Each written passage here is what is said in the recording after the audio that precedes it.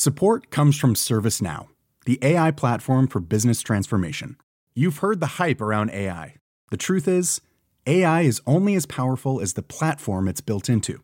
ServiceNow is the platform that puts AI to work for people across your business, removing friction and frustration for your employees, supercharging productivity for your developers, providing intelligent tools for your service agents to make customers happier. All built into a single platform you can use right now. That's why the world works with ServiceNow. Visit servicenow.com/AI for people to learn more.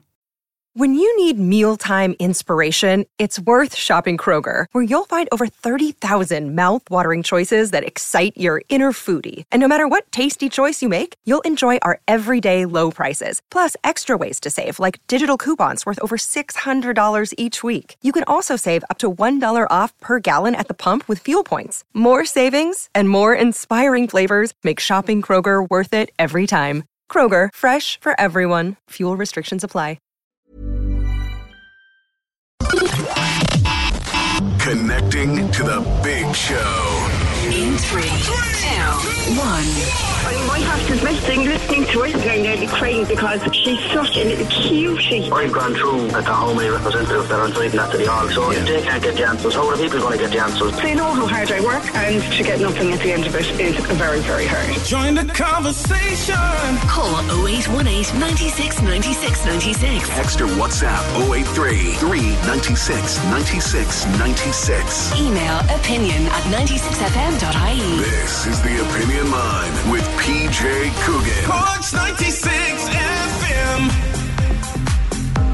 I wouldn't doubt you. Wouldn't doubt you, Cork Airport. They were on the phone to us and on to email within minutes of getting off the air yesterday. Do you remember I finished up by talking to Annette, who's got a holiday coming up, and she uses one of these little rollator things, and she's anxious about being able to get it onto the plane and get it out onto the tarmac, and she was a bit worried about this, that and the other. We've got some good news for Annette. She'll get sorted. I had no doubt in my mind, but that should. And I'll tell you more about that in a little while. Good morning to you. 0818 96 96 96, the number. The text to WhatsApp 083 396 96 96, and the email opinion@96fm.ie. Lots to do and only 3 hours in which to do it. Let us go first of all, though, to Paul Byrne of Virgin Media News, and occasionally of this very programme. A shooting incident, or firearms incident as the Gardaí are calling it, in the Wilton area very early this morning. Paul, what can you tell me? Morning to you. Good morning, PJ.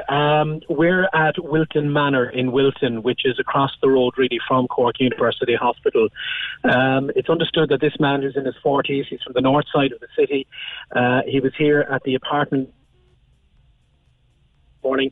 It's unclear whether he was visiting or living here, but my understanding is that there was some incident. A number of shots were fired, possibly up to 4 shots in the incident, and this particular man who's in his 40s was shot in the stomach. Now, he somehow managed to stagger his way to Cork University Hospital, where he presented himself, and a source at the hospital said shortly after he arrived at their doorstep, as it were, with this critical injury, that he collapsed and lost consciousness.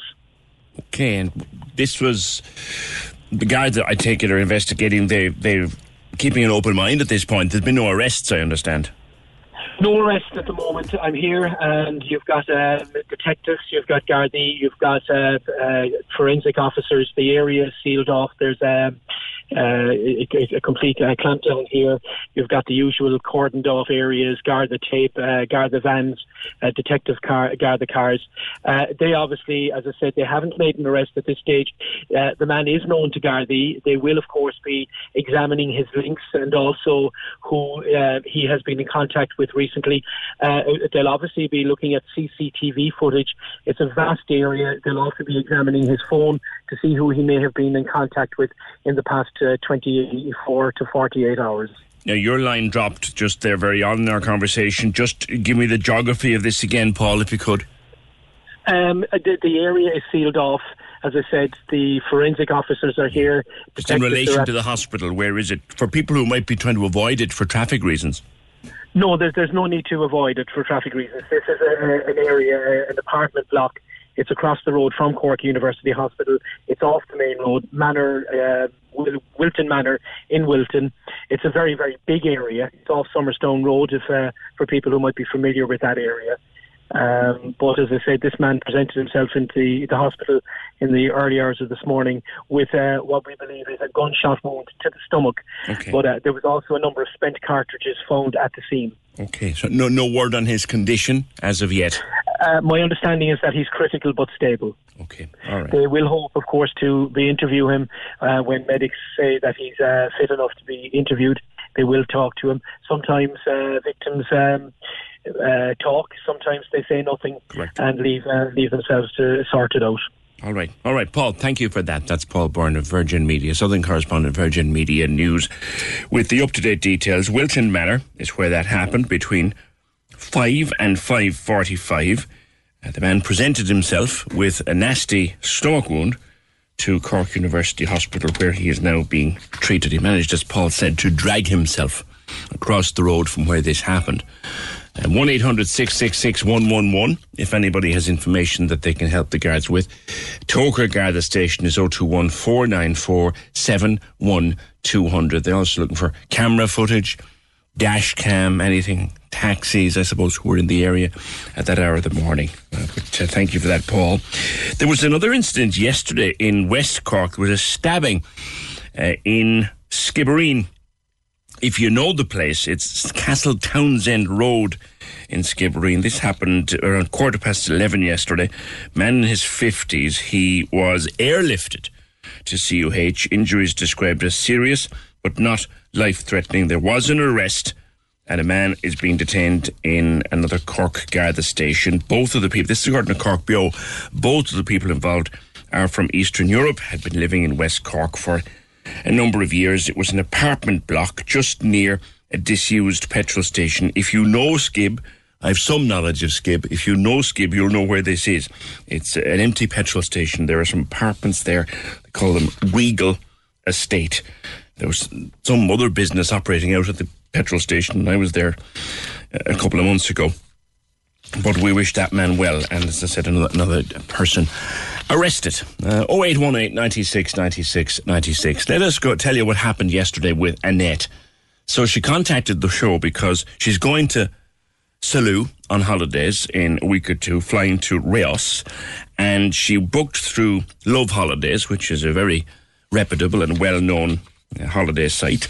She's a bit concerned because she uses a rollator, which is one of these little things. It looks like a little trolley that you push in front of you. It's for mobility issues, and she's just worried about whether she'll be able to get her rollator to the plane at Cork Airport, and even more importantly, off the plane at the other end in Reos Airport. And she's travelled with it before, so it shouldn't particularly be a problem. Sure enough, Barry Holland and Kathleen Walsh from Cork Airport were in touch immediately once the show was over, and said that she will be sorted out. She said, according to this, Annette said she was advised by someone from Love Holidays that she was not allowed to bring her rollator to the boarding gate. That's not correct. She will, of course, be able to bring her rollator to the boarding gate. There is a company called OCS, which is based at Cork Airport, who are able to assist. So between Kathleen and Barry and the team at Cork Airport, they will sort Annette out when she goes on her holidays next week. Isn't it lovely to be able to help a listener? And by the way, there are more of you. There are more of you now than there were the last time we checked. 69,000 of you, and it's 5,000 more than the last time we looked. And we're delighted and thrilled and pleased to have each and every one of you joining our conversation. Cork loves the arts. We do too. That's why we bring you the Arts House Every Sunday on Cork's 96 FM. Hi, it's Elmarie. Join myself and Connor every Sunday morning to find out what's happening in the arts all over Cork. There's so much happening. Fantastic festivals with great events for all ages, and we'll tell you all about them. The Arts House. Sunday mornings 8 to 10 with Griffin's Potatoes. Planted, picked and produced in Cork. Griffin's Potatoes, the great taste of home. Cork's 96 FM. Do you remember yesterday Eileen was on with me.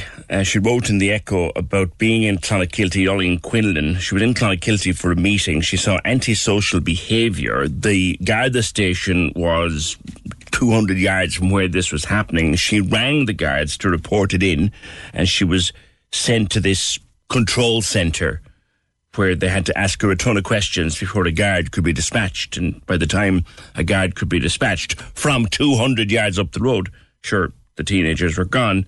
This is a growing story. It's on the front page of the Examiner this morning. People very confused by this idea that the Garda station is 200 yards away and you will have to answer questions to someone somewhere else before the guard from down the road can come and sort the problem out. It's crackers, actually.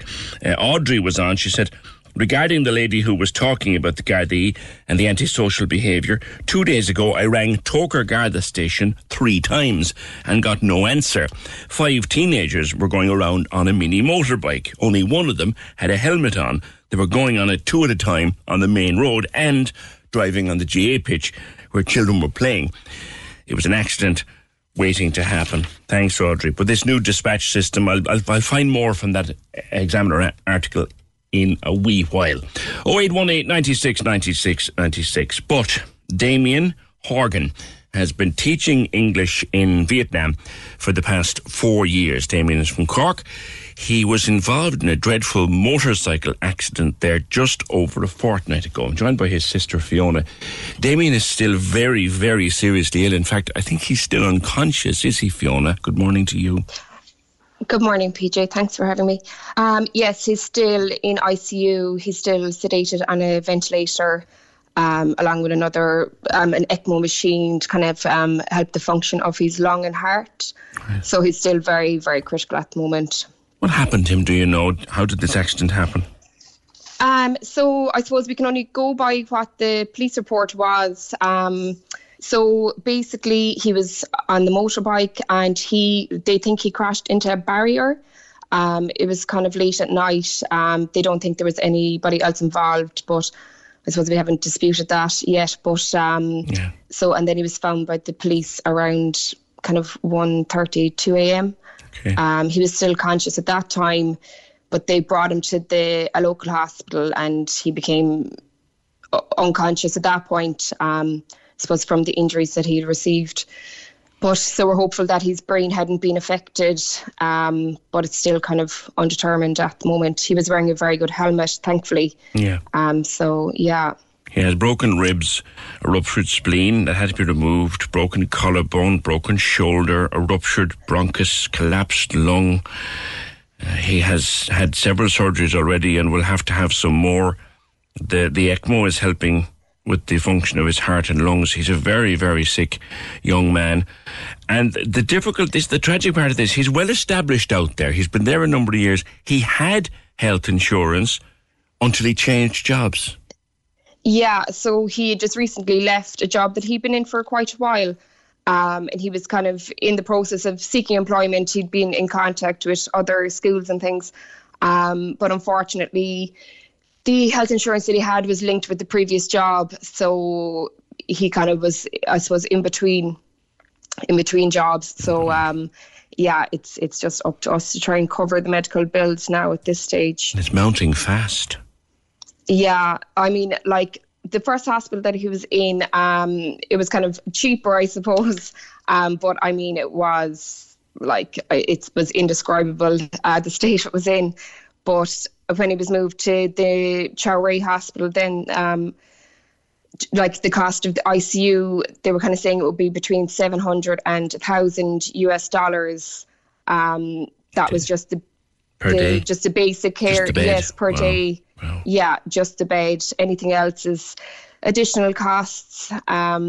So yeah, it's racking up fairly quickly. All right. Sure, it is. Does Vietnam not have public health care, or is it the case that the public health care system is not good enough here?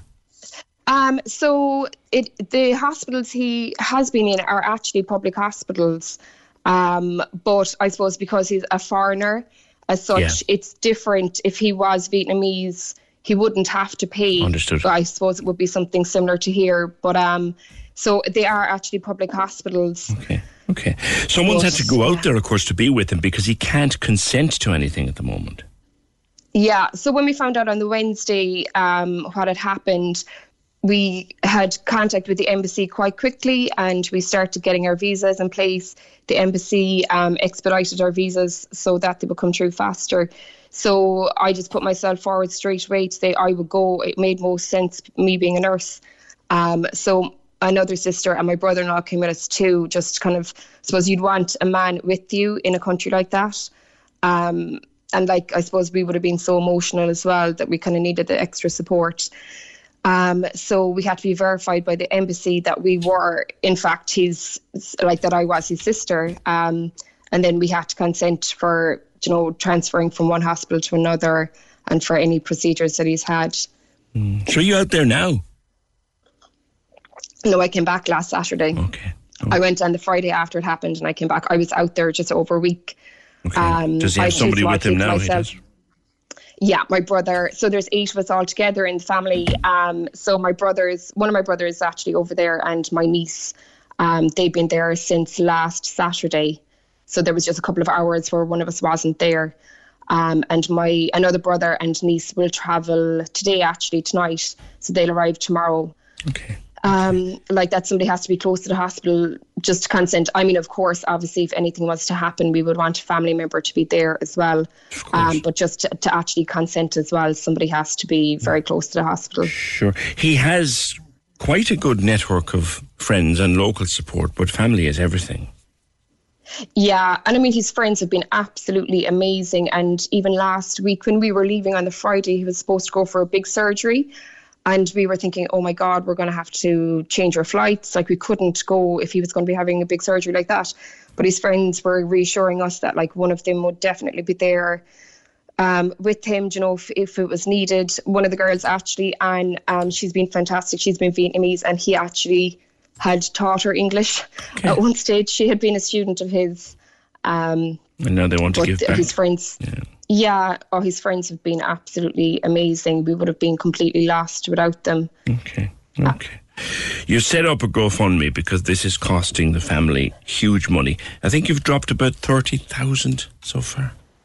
Yeah, it's been unbelievable. I was sitting in my pajamas yesterday thinking, right, we're going to have to do this. And I just said, I'll just write the message and we'll get it out there. And I shed a lot of tears when I was scrolling through the money that came in. It's just been outstanding, like just indescribable. I mean, it's really taken the weight off of our shoulders. Obviously Damien is still very critical and obviously that's on our mind all the time. But yesterday, oh my God, the money that came in was just unbelievable. The support behind us. And we had kind of tried to cover the cost ourselves, but it was just like getting out of control. Yeah. And people really did want to help. Anybody that I was telling about what happened, everybody wanted to help and were asking about a GoFundMe. And I said, like, we were going to kind of try to hold out as long as we could. But yesterday then when there was more bills coming in and we knew there was more surgeries going to happen, we just said we're going to have to look for help from people.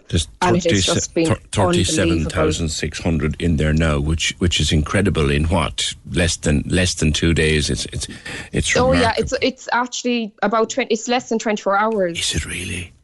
Yeah, it's just been unbelievable. Fiona, tell me about your brother. Tell me about Damien. So Damien is number 3 of 8 of us. He studied science in school, but he really, I suppose, kind of didn't settle well in Ireland, and he's been travelling for a long time now. He was in South Korea for about 9 years. He was in China for another couple of years teaching English, and he just really enjoyed that. He's very interesting character. He's very intelligent. Even one of his friends in Vietnam were telling us that that friend and Damien aren't allowed to be on the same team at table quizzes because they always win because the two of them are so smart.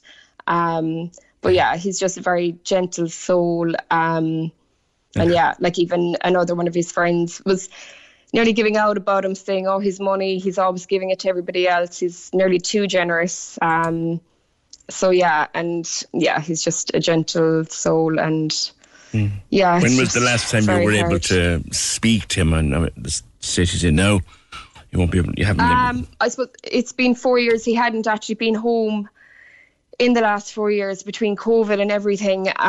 So I suppose we have the family WhatsApp group, so he'd be sending messages a lot, things like that. I hadn't actually spoken to him. Like, I suppose it was very hard. It's very hard to ring actually from Vietnam. Is it? So we hadn't really. Yeah, it's even when we were there, we had to get a VPN and things like that to try and ring home. It's actually quite difficult. So I suppose he would kind of like FaceTime sometimes. There was one of the pictures that we actually had up that he was FaceTiming my dad. So yeah, it's quite hard to actually communicate, but he would send a lot of messages through the family kind of WhatsApp group and things. So it has been a long time since I actually had seen him and spoken to him properly. So I mean, to see him in the hospital bed in the state that he's in was just horrendous. And you said you're a nurse, so you're obviously going to assess him like you'd assess any other patient, apart from being your beloved brother. Like, he's in a bad shape, is he, Fiona? Oh, very bad. Like, even I kind of was looking at him starting from head to toe, and even when he was in the original hospital, like, he was on the ventilator, he had his central line in, chest drains, other drains from having the surgery on his spleen. He had a lot of bruising and grazing. It's just, it's very hard. I suppose for me, it kind of, being a nurse, it was easy. I suppose it was kind of reassuring in a way that I knew what everything was. And I could say, okay, they're doing this right, they're doing that. You could see the medications that he was being given, and they actually had given us a list of what he had given. It was more to do with being a bill, actually. So that was kind of reassuring. They'd given him a tetanus jab, and he'd gotten multiple units of blood and things like that. So I suppose it was kind of reassuring at that stage. So I mean, as a nurse, you're able to look at and assess the level of care. He's getting good care. Oh, he is now, definitely. I suppose the original hospital he was in, I suppose his friends were questioning kind of why he was brought there to begin with, but I suppose they didn't know the extent of his injuries. And he was very unstable, like being ventilated, like trying to move him to a different hospital is very difficult. And they actually had kind of public holidays as well. So it wasn't until kind of last Thursday they had a bit of a meeting, and they said like he wasn't improving where he was, so he needed to be moved somewhere else. Have you had a chance to speak with his doctors, knowledgeably kind of, and get an assessment of the prognosis and things like that?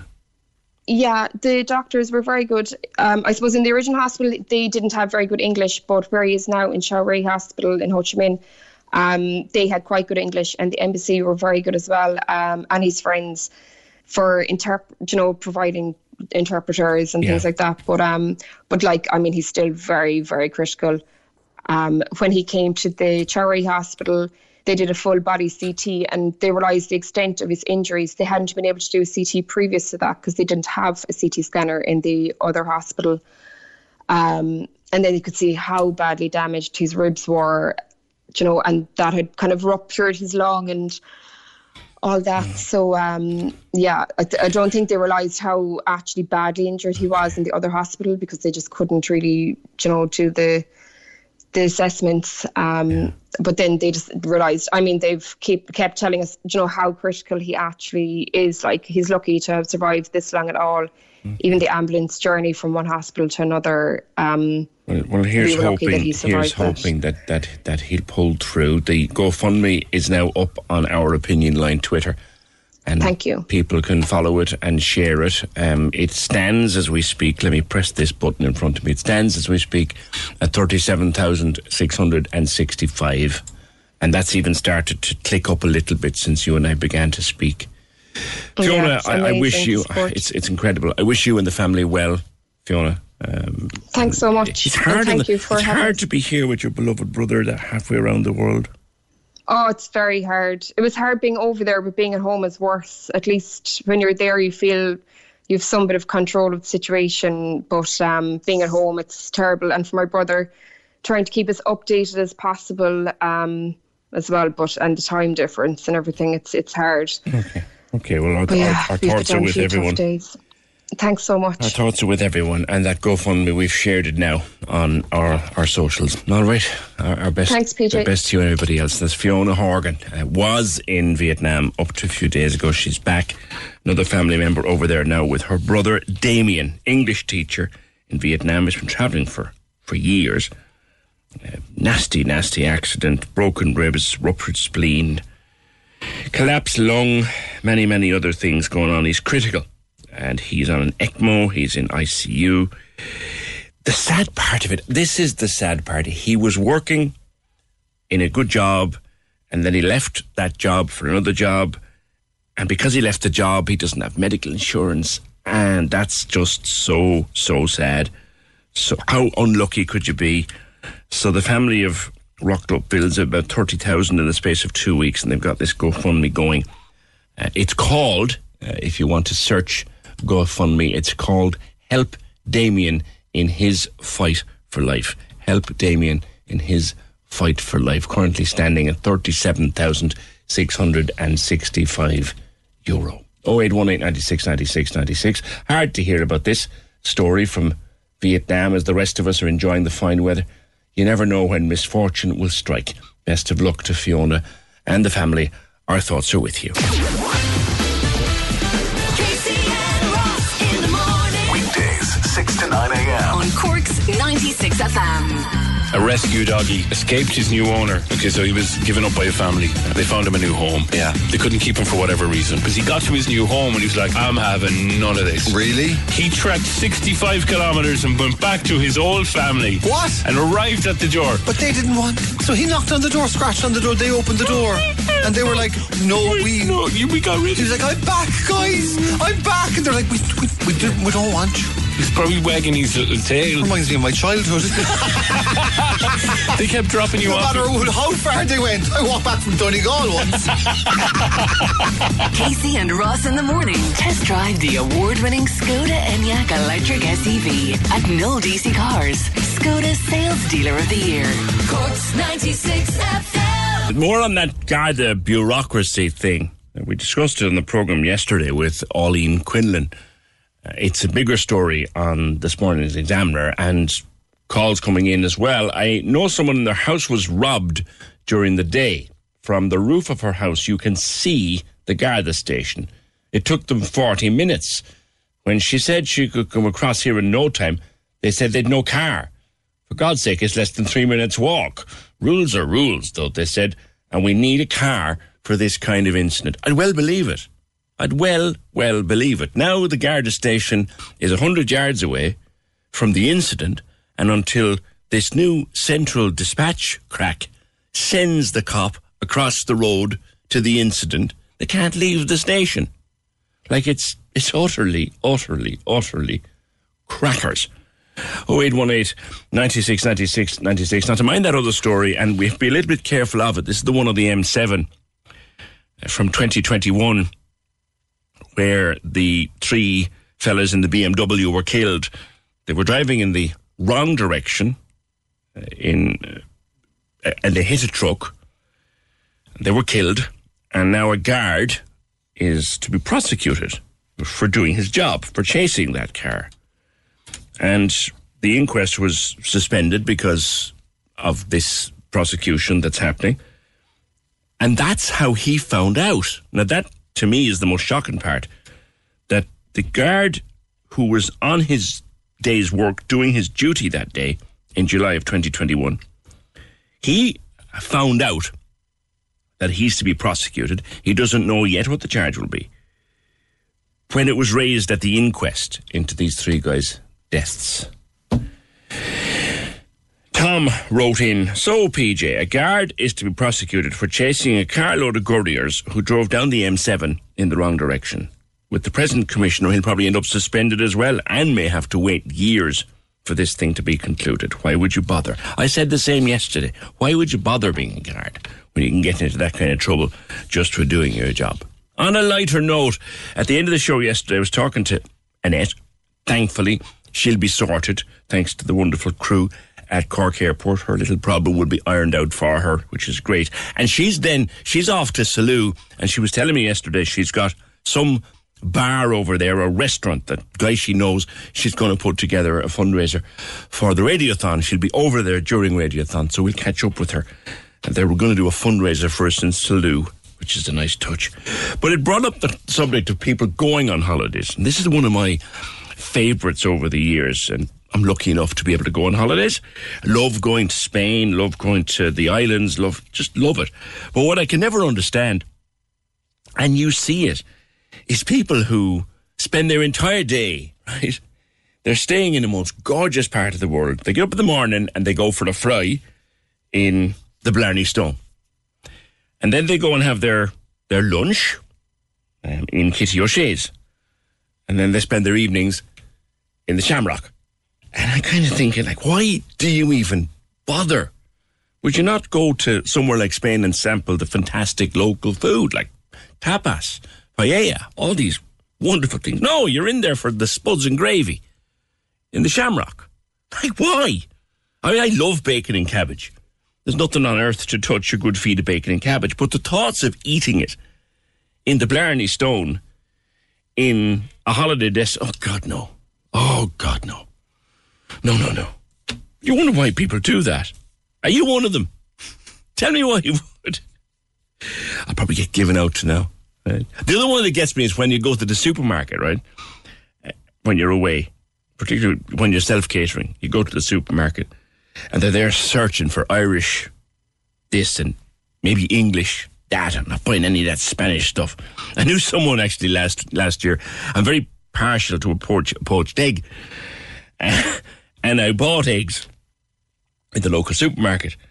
And someone said, oh, would you buy them? I would, of course. Where do you think they came from? Hen? They were local eggs. Give me a break here. Oh, you couldn't eat them. They're not our eggs. No, they're... Are you one of those people that goes on holidays? And there's other people too that have other little habits, do you know? Do you know Nana's passport? This is another favourite of mine. Yeah, I'll go straight to that call, guys.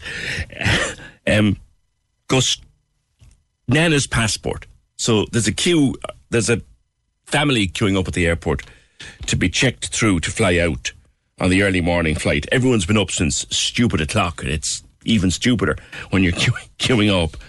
And there's mom and dad and the 3 kids. They all have their little bags. There's Nana at the back, rustling around a bag.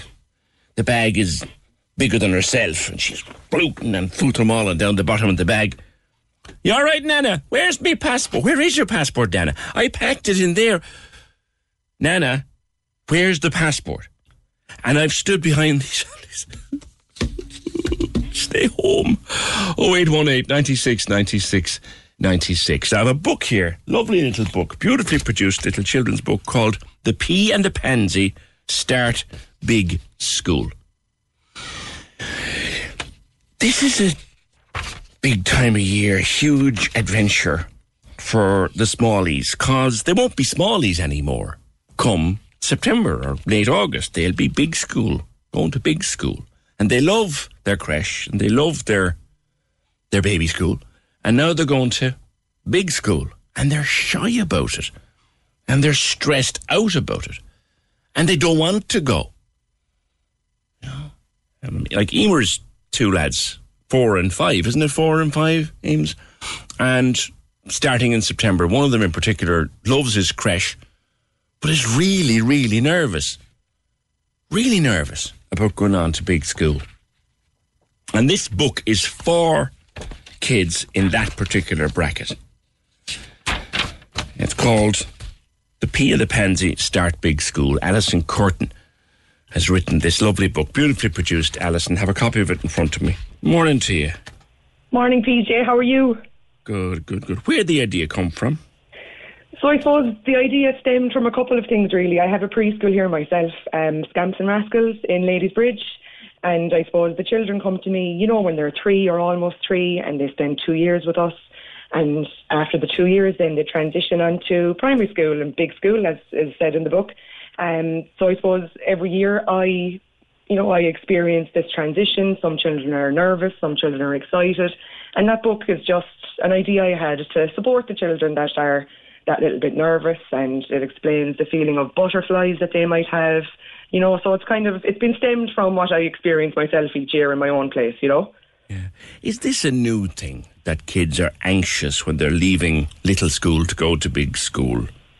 Or is it just we didn't see it before now? I think that we just didn't see it. Like, I think what I've observed myself is that, you know, sometimes we can just paint the picture that it's only an exciting time. You know, I think that it's so much exciting kind of feelings around it, but we kind of tend to forget about the emotions, you know, that children also have in terms of, you know, being nervous and being anxious, because it is a big change all the same, even though it is exciting, obviously. Of course, it's so exciting. But there are a lot of nerves there too, PJ, you know. What are they nervous about, in your experience? In my experience, I suppose they're nervous about making new friends. You know, like they're with the same friends here for the 2 years, and I suppose they don't all move on to the same school together, or some of them might go to different schools. They can be nervous about making new friends for starters, and then they're nervous too. What I actually have heard myself, a lot of them might be nervous about the lunch breaks. You know, like we'd sit down now with the children at our lunch breaks here, and it can be quite like, you know, it can be kind of intimate. We have the time to sit down with them at the table, but I suppose when they go on to big school, then there's 2 lunch breaks. They have a certain time. You know, there's a bit of a transition there too, you know. There's a tendency to look back in this kind of romantic view of history and say, sure, God, I did it, and it didn't seem to bother me. Why is it bothering these kids? But is it that we just didn't know, and our parents didn't know, and our teachers didn't know what we were going through? We know more now about children and their development? Exactly. I think that we know a lot more now about children's development. You know, like there's the social aspect, the physical, the intellectual. You know, all of that is what we would focus on for the 2 years to make sure, you know, that the children are ready. But maybe that mightn't have been the case years ago. You know, there mightn't have been such a detailed developmental checklist, I suppose, to have, you know. Yeah. You were just you brought with your school bag and exactly. left there and go, we'll see you later. Yeah, see you at 2:00. So this is a storybook, and it's based on the stuff you've come across. Like, page 7, what is a graduation? Asked Peter the P. Yeah, so every year we have a little graduation ourselves here for the children who are finishing up with us. So, like, I wanted to portray actual references to what I've observed, you know. And obviously lots of children are excited for the graduation. They get their scrapbook at the end of the year and their book with their photos and stuff like that. But, you know, I have seen 1 or 2 children who have asked, you know, what is a graduation? And we explained then how it's the last kind of party that you're going to have with us before you move on to your next chapter kind of a thing, you know. So I wanted to include that because that's something that we actually do. Yeah. One thing that I think disappears, or does it, when you go from creche to big school, is circle time. We all know now what circle time is. We've all seen our kids do it. It's wonderful. They don't do that in babies, junior infants anymore. So you have to adapt to losing out on circle time. Exactly, and to be honest, circle time is my favourite time. I mean, there's 4 of us working here, and we all take turns doing circle time, but to be honest, I love doing it. So I normally swipe it, you know, because it's just a lovely little time. We all sit around in a circle. We give our news from the weekend, or just our news in general, and then, you know, like each week we would have a different theme and a different phonic, and we talk about all those kind of things. Like, it's a lovely, intimate little time, you know, where they can really share with us and with their friends and then any bit of news, you know. They go into junior infants, and that some teachers might do it, but that may be gone because the group is too big to do it in a junior infants. Yeah, that's it, you see. That's why it's such a special 2 years. Like, we get to be really personal with the children, and we really get to form such a lovely bond, you know, through those kind of exercises and interactions. Yeah. The book is out, and it's available in, I assume, all good bookshops now, or online. It's online, yeah. It's online at the moment. It actually only recently became available on Amazon, which is great. So if you just type in the title of the book, you can order it there. And also you can message myself, and I've been arranging postage. And of course, they've been available in my lovely mother's flower shop too. She's been... you're Kay's daughter, aren't you? I am, yeah. For goodness sake. Yes, yeah, small world. Very small world. You have other books in the planning process, have you? I do, which are top secret, because I didn't tell anybody I was working on this one either. So I do have one currently that I'm working on, but I'm hoping maybe the summer. I'll have more time in the summer to really sit down and do it, because it does take a lot of work, actually. I was kind of surprised, there's a lot of over and back with the publishers and that, so I want to make sure I have the proper time to make sure it's just as good as this one. So if anybody, and the Smallies will be finishing up, I guess, any day now. They will, the end of June now, yeah. The end of June. So what advice would you have for parents of nervous, other than buy my book, for parents who are nervous or whose Smallies are nervous and they don't quite know what to do about it? What would you say to them? So what I think is actually very beneficial is if a parent or a guardian had a photo of them maybe in their school uniform. If it is possible, and they could say, look, Mammy or Daddy, we also went to big school just like you. These kind of things are kind of comforting, real visual aids, we'll say, Yeah. And just to have a general chat, really, and I'm sure over the summer or before the summer break, lots of the children meet their new teacher for September and that. So all those kind of things help, And it is, don't play it down, I think is a very strong message. Don't play it down. It is a big thing for them. It is, absolutely. And it's important to explain, the day is a little bit longer because our preschool day here is just 3 hours. So it's that little bit longer in primary school, and they're going to have 2 lunch breaks. Things like that are good to kind of to tell them about, really, that are going to be that little bit different and that they wear a school uniform. But I referred those in the book. They were the kind of changes that I wanted to include. The lunch breaks and the longer school day, and that they have to wear a school uniform, So I included all those too. Okay. All right. Listen, good luck with it, and give our best to Kay. Give our best to Kay and all that. I will, of course, PJ. Thank you. And just before I leave you go, I'm actually out in the kitchen myself in the preschool, and I set up the radio in the room, and the children are sitting around at circle time listening to it. Would you just say hello to my lovely little... Would you take the phone in? Will you take the phone in? Okay. All right. And see, can we get a big cheer? Oh, my goodness. This might be difficult now because you're a little digital delay thing, but let's see if we can do this.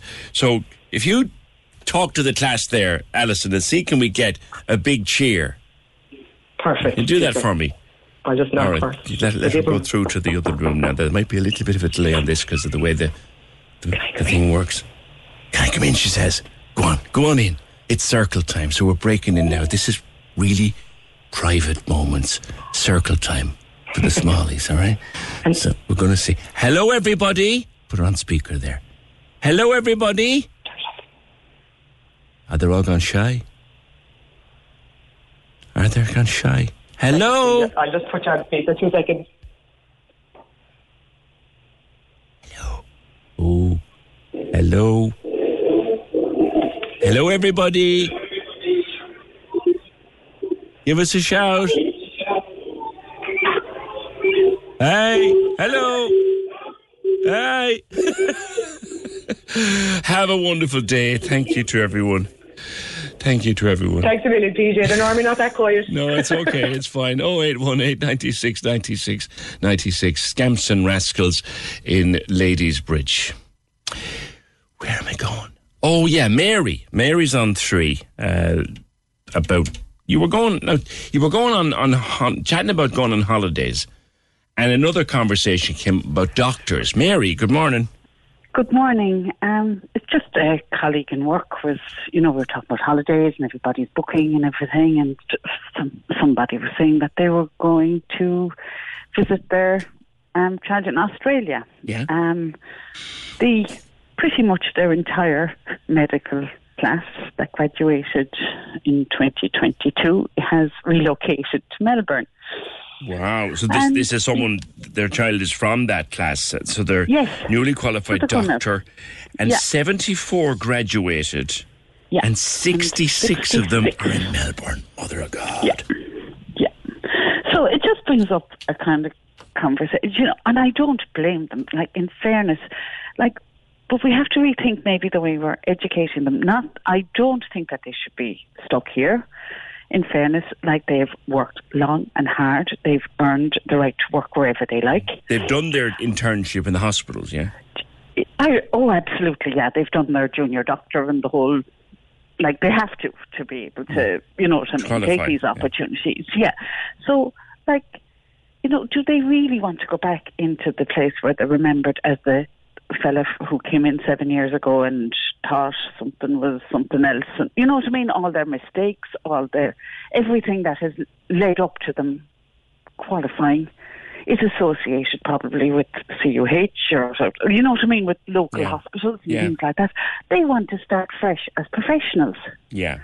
Not as students who make mistakes and students who misdiagnose and students like that, and who are sick of the four walls of, like, have been incarcerated in Irish hospitals for the last God knows how long, with all the inefficiencies and all the things that we know are wrong with our health system, and they get a chance to start somewhere else. But the problem for us is that maybe we need to change the way we're educating them so people actually want to stay here. Well, as Chris Luke said to me a few weeks ago, and I said many times, it's quite normal for newly graduated young doctors to travel the world a bit. Absolutely. But what we want to do is get them back. Exactly. You want them to come back. You know?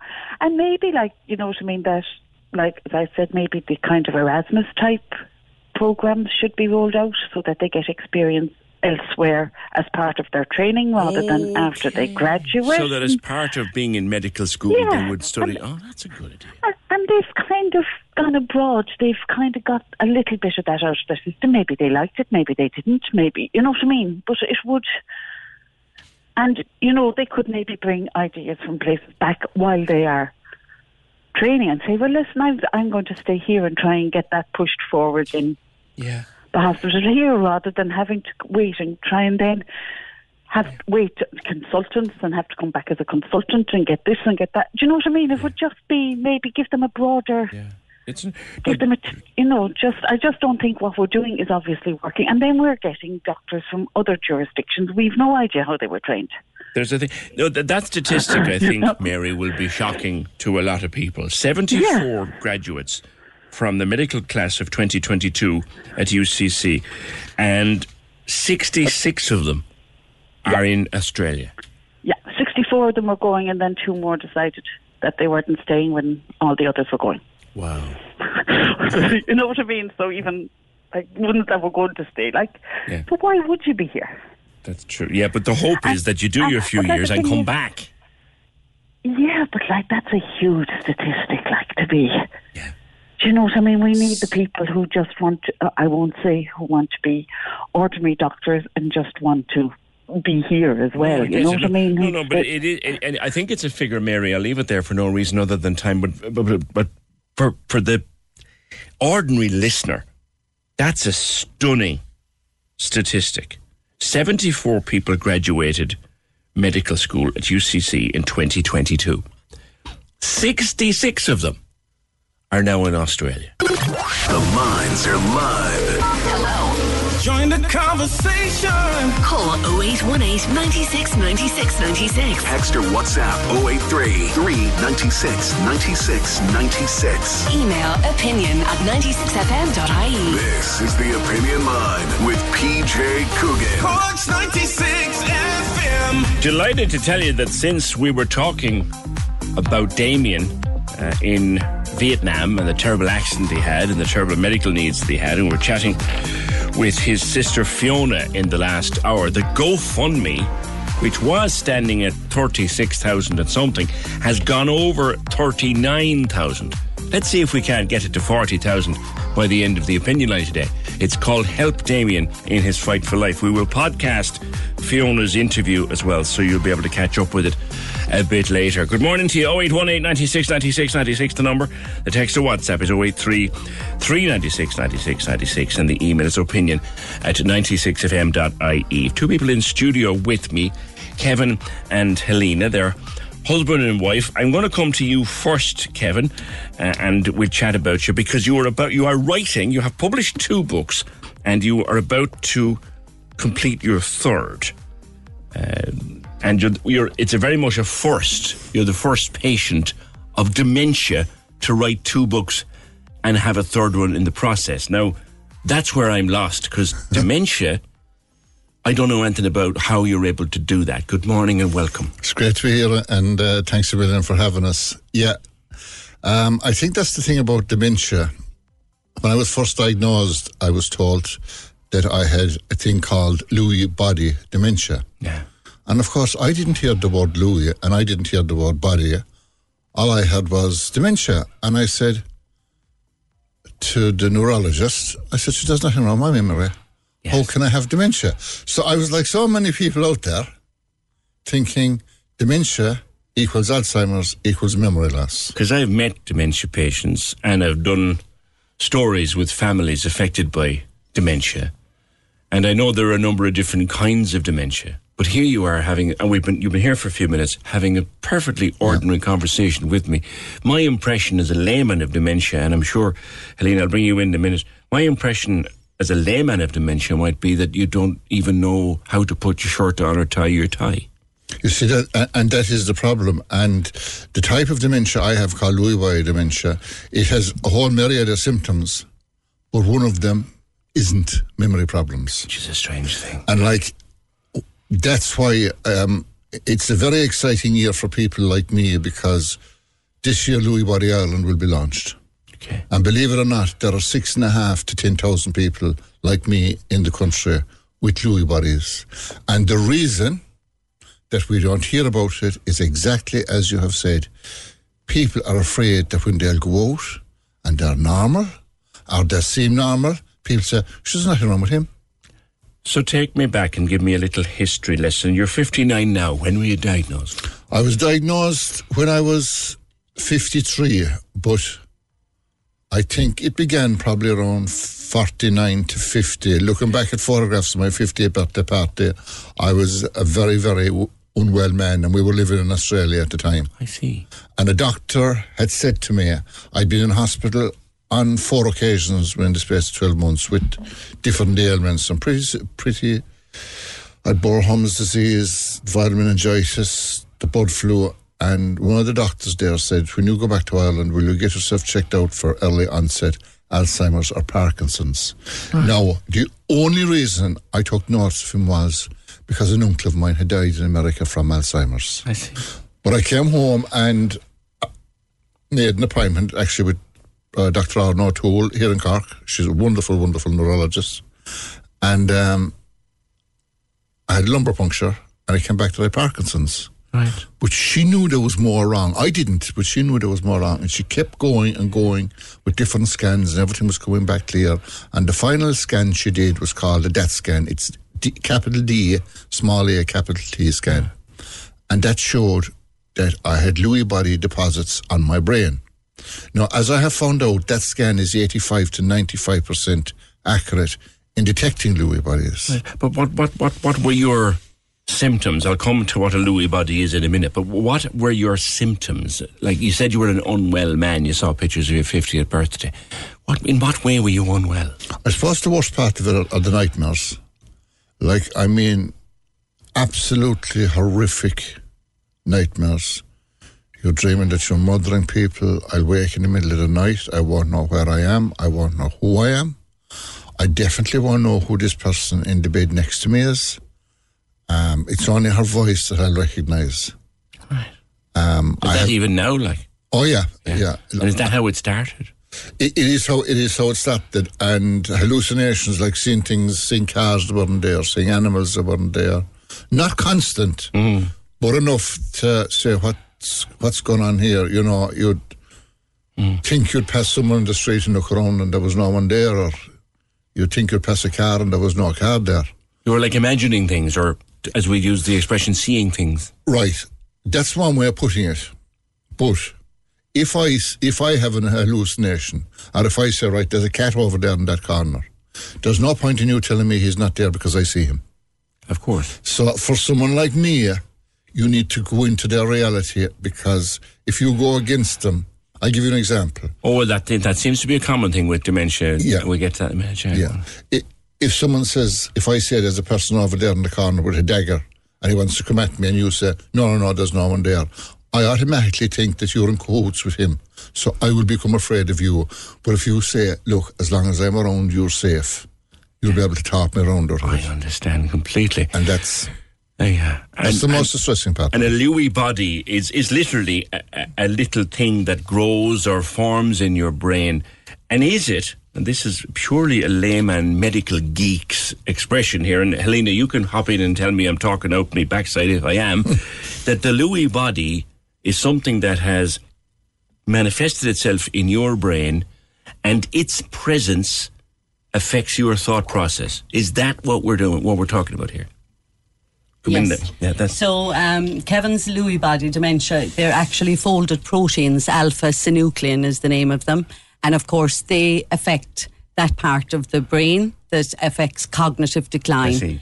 Therefore, when Kevin was diagnosed with Parkinson's first at age 51, and then diagnosed with young onset Lewy body dementia at age 53, before that, there was a whole, I suppose, a domino effect of loss in his life. Our old familiarity of our routines, our daily routines, like everybody else, had already changed by diagnosis. Yeah. In that, the major, I suppose, for me, the most challenging of his symptoms are REM sleep behaviour disorder. This is the thing with waking up. So when the rest of us are in a nightmare or in a dream, our muscles freeze and we can't move. But with REM sleep behaviour disorder, Kevin can move about. His hands can move. He can get up and walk around. So if he's trying to kill an intruder into the house and he believes that this visual hallucination that he's seeing, this big tall man or a couple of them, he believes that they are there, so he can move around. So for you, as his wife, sharing a bedroom with him, this must have been very frightening at the start. Yes, it is hugely frightening. However, he used to take this particular tablet called Rivotril, and he started off on 1, and now he's on 10 per night. Okay, come back to me. We'll talk about that in a sec, but the medication, because I know a lot of medication can control this. But come back to this. So here you are, in bed with your husband, and he's having a nightmare.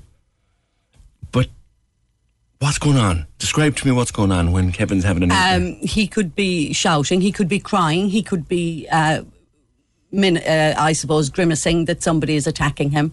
And then I will just keep repeating, Kevin, Kevin. And then after a while, he will hear my voice and know. He might even see me as a man. It's not that he sees me as Helena. So I would always keep my distance because I have to protect myself as well. It must have been terrifying the first couple of times when you had no idea what was going on here. Yes. But the symptoms of Lewy body are, they're so, I suppose, they're just, you have to see them in action to believe them. Wow. And that is where our medics, I believe, were fantastic. Because I went into every appointment with Kevin. Mm-hmm. And while they always asked Kevin how he was, they always listened to what I said also. Well, you were the direct witness to how this... this is how important it is.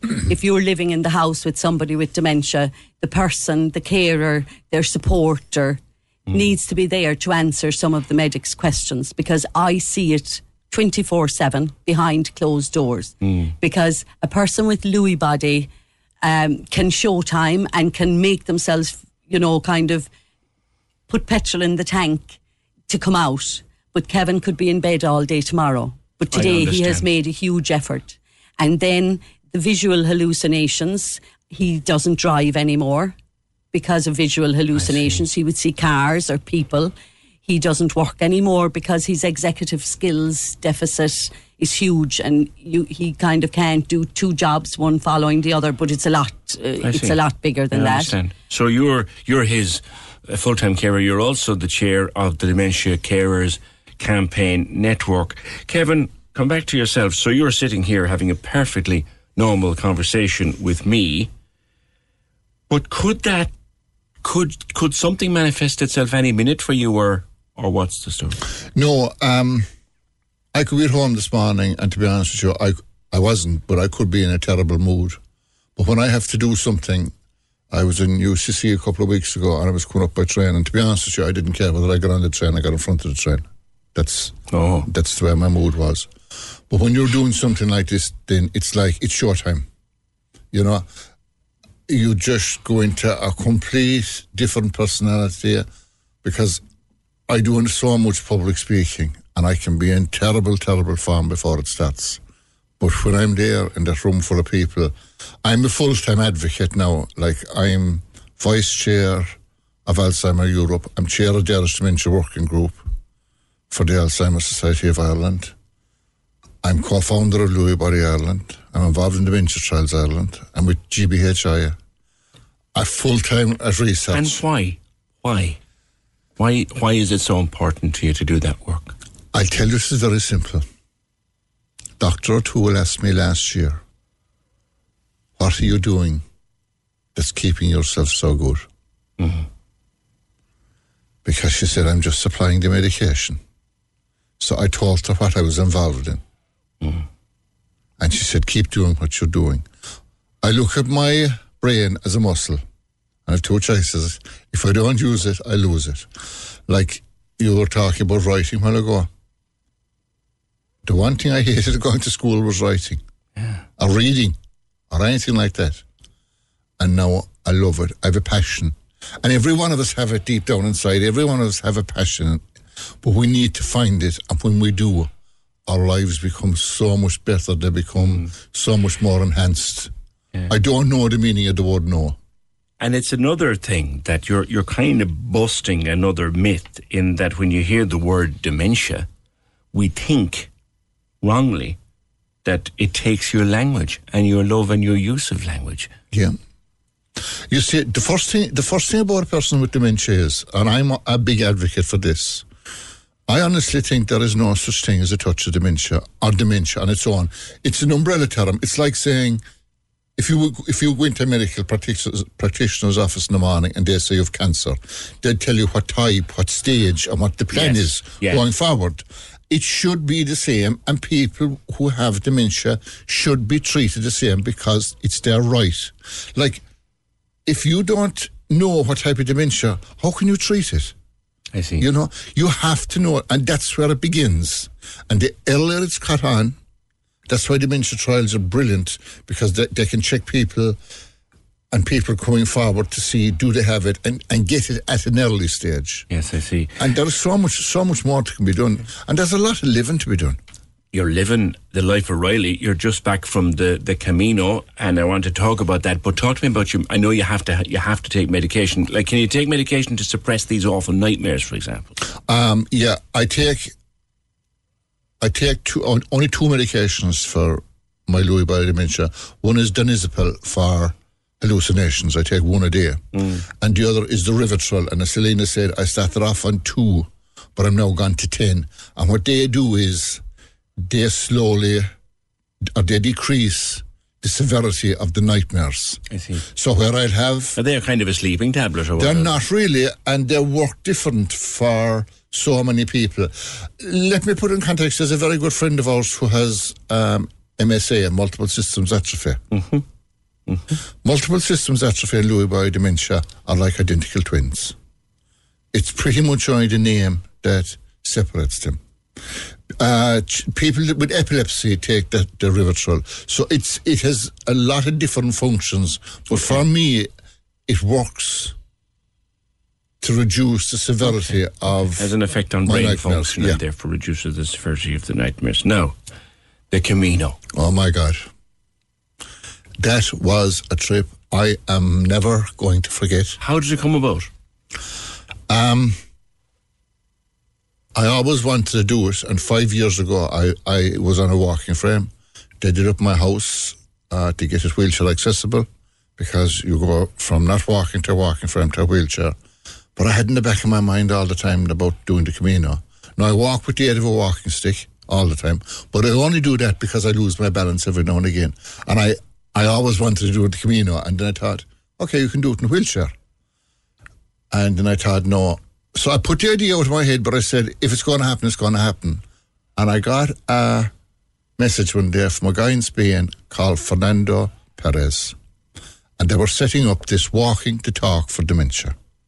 And would I be interested in it? And Professor Kate Irwin from DCU, Professor Irosima Leroy, who has rooms in St. James's and is out at Trinity College, and actually Professor Brian Lawler came out for the last day. We spent 7 days there last week. We spent 4 days walking. Your face, as you began to speak, your face has lit up with a smile the width of Patrick Street. Why, Kevin? What has happened to you out there? I still can't explain what's happened to me, but there was people with dementia, different types. There was people who were carers. There was professors, there was researchers, there was academics. There was all kind inside in the one bus. And the one thing that united us was there was no egos. We were all there for the one cause. And the proudest moment of my life is when... Sorry, Peter. Take your time, pal, take your time. It's when the 8 of us who had dementia, we led our group, but not just our group, but 300 people from all over Spain who followed us into the square in Santiago. And I literally went down on my hands and knees and I kissed the ground. Because that morning, Fernando said to me, you don't have to do the whole walk today. It will be too much for you. And I said, no, I've been building up to this moment all of my life. How long was that walk? That walk was nearly 7 kilometres. And I said, I am not going to stop. No, I like a few pints, as you can probably see, right? And I won't sing unless I have a few pints in me. And about an hour into it, and I don't know why, and I don't know where it came from, but I burst into song. You didn't. And we sang the whole way home. And we all linked arms together, and it was a moment that I don't care how bad my dementia ever gets, the feeling of that week is never ever going to leave me. Were you there? Because it's so special. It's you know, I don't care. There's loved ones that have people inside in care home facilities and nursing homes, and maybe they're non-verbal, and maybe they're, you know, they think that they can't communicate. The one thing you will never lose is you will never lose a feeling, or you will never lose the way a person made you feel. So that is why when you go in and see your loved one, they may smile. They may think your brother or sister or whatever, but they may smile and they're happy. And for God's sake, what do any of us in life want to be? Only happy. It's funny, you know. Were you there, Helena? Yes, absolutely. And so there was a whole lot, a couple of hundred carers as well. And we were there as supporters, but we walked as well. And it was a fantastic accomplishment for those with dementia, and indeed for others as well. It was fantastic. And the one thing it proved to us is that, yes, Kevin has a diagnosis of Lewy body, which is a very insipid disease, really, and has lots of hidden manifestations. But there are good times, there are good moments of joy. And the great thing about Lewy body is that there are fluctuations. So the Lewy body dementia can be like the Irish weather. You can have 4 seasons in one day. You can be very bad in the morning and he just has no petrol in the tank at all. And then in the afternoon, he could even go for a light little walk or something like that. But I think for carers who are listening, it is so important that carers need to look after their own health and well-being. In Trinity College in Dublin in 2013, they did research on spousal carers, and they found that there was a higher percentage of spousal carers in Ireland with a higher percentage of chronic diseases such as high blood pressure, anxiety, depression, diabetes, etc., etc. We need to care for the Therefore, carers. it is essential that we take responsibility for our own health. We ask for support. We accept it when we're given it, because sometimes we have this carer's guilt. Oh, we have to do it all on our own. But it is important to talk about it. And also for those living with Lewy body, there's also, he has visual hallucinations, but he can also smell horrible odours. He can also hear people talking around him.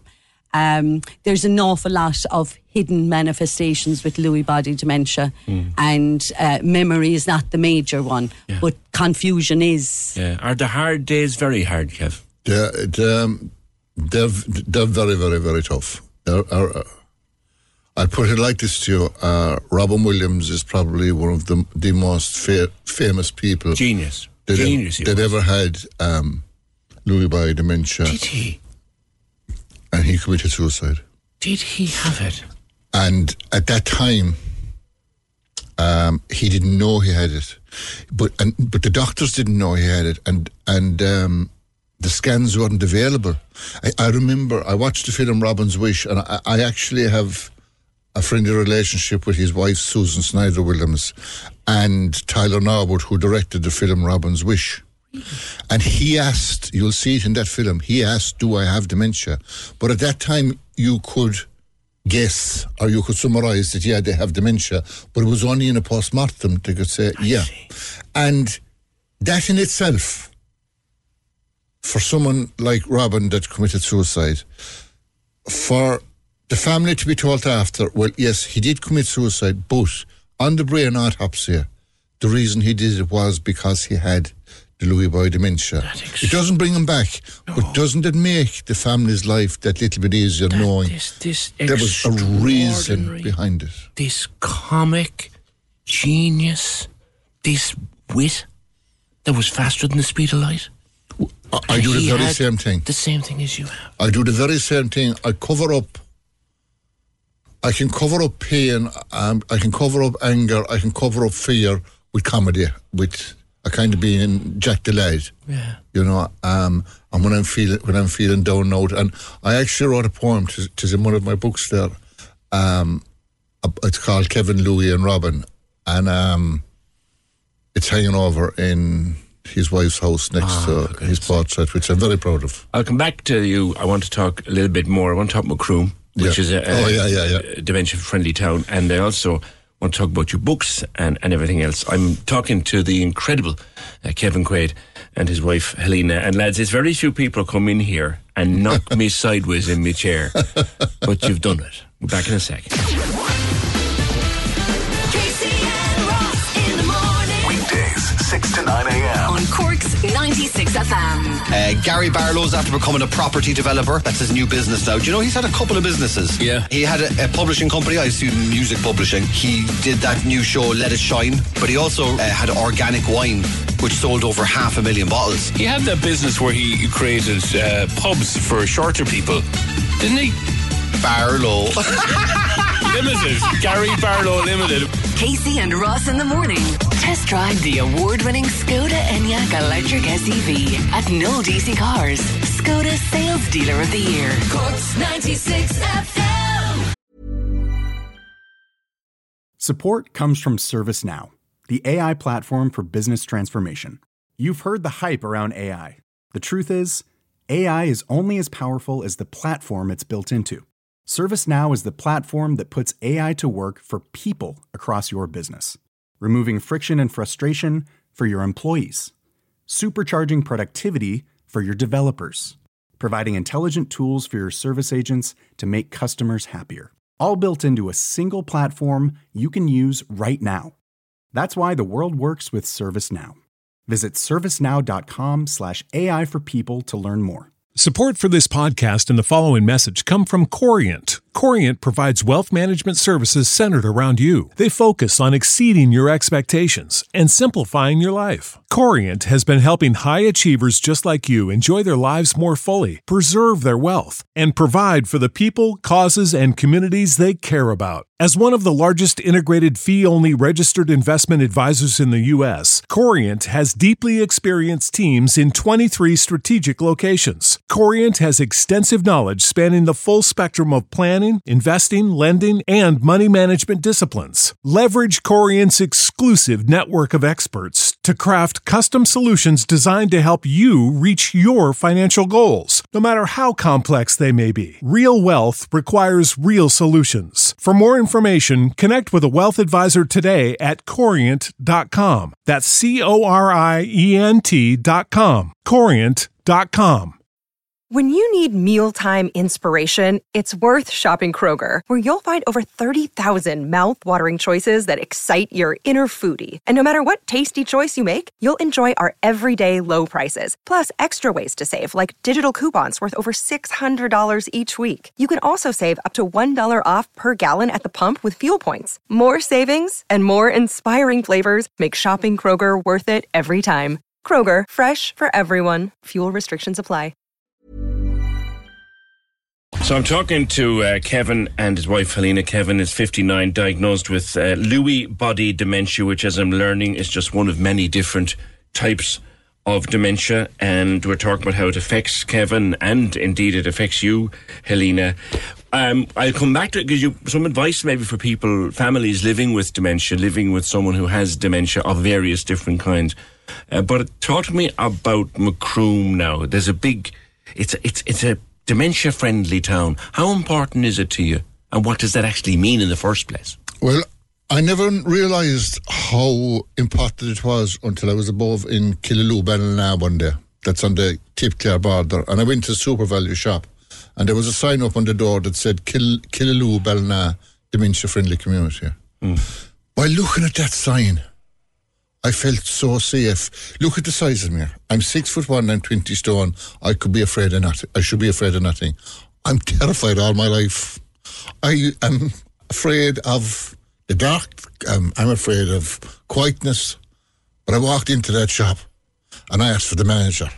And I shook hands with him, told him who I was, and told him I'd do by dementia. His face lit up. And I said, I am so delighted to see the sign. What does it mean? You know, what do you actually do? It's more than a sign? And he said, yeah, he said, we're a small community. Most people like yourself now feel safe. They can say we've dementia. They might need a couple of minutes, you know, to sort out their money, or they might need to ask where's the bread or where's the milk. Just simple things that when their memory is going. So I have to give a special shout out to Alberto, AIB in Macroom. He's one of the leading lights and one of the first volunteers into making Macroom dementia friendly. Shall we say well known in this parish? But it's people like that. Yeah. It's business people like that. And that when the stickers will go up on the shops and the windows, that people like me are safe, feel safe in our town. And what's more is that people in the town will have an understanding. Like, I'm a blow into Kanturk, a Limerick man living in Kanturk. And when I launched my first book, I don't hide the fact that I have dementia. I got one of the biggest pubs in Kanturk and I had my book launched there. Good. And I told everyone about it. And you see, the upshot, the big plus is that when I go into town, Helena can drop me off for a pint or a cup of coffee. People know me. And if they see me and I don't look right or I'm off colour or whatever, they'll just come up and say, are you okay? And I'm there 8 years, but I'm an advocate, we'll say, with 6 years. I'm just treated as Kevin Quaid or that fella from Limerick, you know, and I don't take myself too seriously. And I live a normal life, but it is so important, and I am so thrilled that Macroom is going to be a leading light for Ireland, to be honest with you, because the more towns like this that we have and the more we can bring on board, the more we can get rid of the stigma, we can bring it out in the open, and we can... Robin Williams once said, and I'm probably the same, the bottom line is I want people and families to be less afraid when you get diagnosed. If you get diagnosed early enough, not everyone is going to be lucky enough to get diagnosed early enough, but if you do, there's help there. Yeah. And it's okay. We're there to help. Yeah. And there is help there for you. Have you ever come across a thing called, bringing this in now off my own agenda, have you ever come across a thing called a jam card? I have one in my pocket. You have. Good for you. And I also have there's jam card, and let me go to my wallet that's full of everything but money. I've this as well. Please offer me a seat. I have an invisible... Oh, that's lovely. Because when you're on a train or something and there's people that won't want to talk, and if you just show that card, as you can see, it's like the size of a credit card. You'll get it at any train station. The same size as a Leap card. Yeah. Now that you mention it. Irish Rail are fantastic. They have them. But if you don't want to ask or don't feel comfortable asking someone, you know, the designated seats that are there for people with walking sticks. Indeed, I do. You just show the card. And 90% of people, they're great nature, they're great empathy. they're going to give you a seat straight away. Can we talk a little bit about 4 and 2 families who are living with the different forms of dementia? I think that for me is the biggest education of the last 30 odd minutes we've been talking, the different types. I visited a family several times last year where the man of the house has vascular dementia. And I was sitting chatting with him, interviewing him actually for this programme, the Walshes.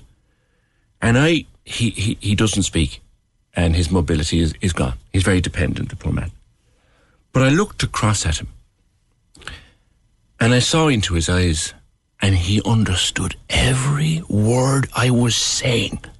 And it was like a teaching moment for me, you know.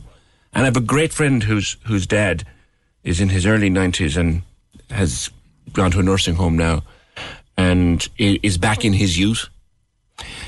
It's hard for the families. Can you offer anything to the families about what's going on in that mind? It is very hard for the families, and just because a person is non-verbal doesn't mean they're gone deaf. Doesn't mean they don't understand what's being said in front of them.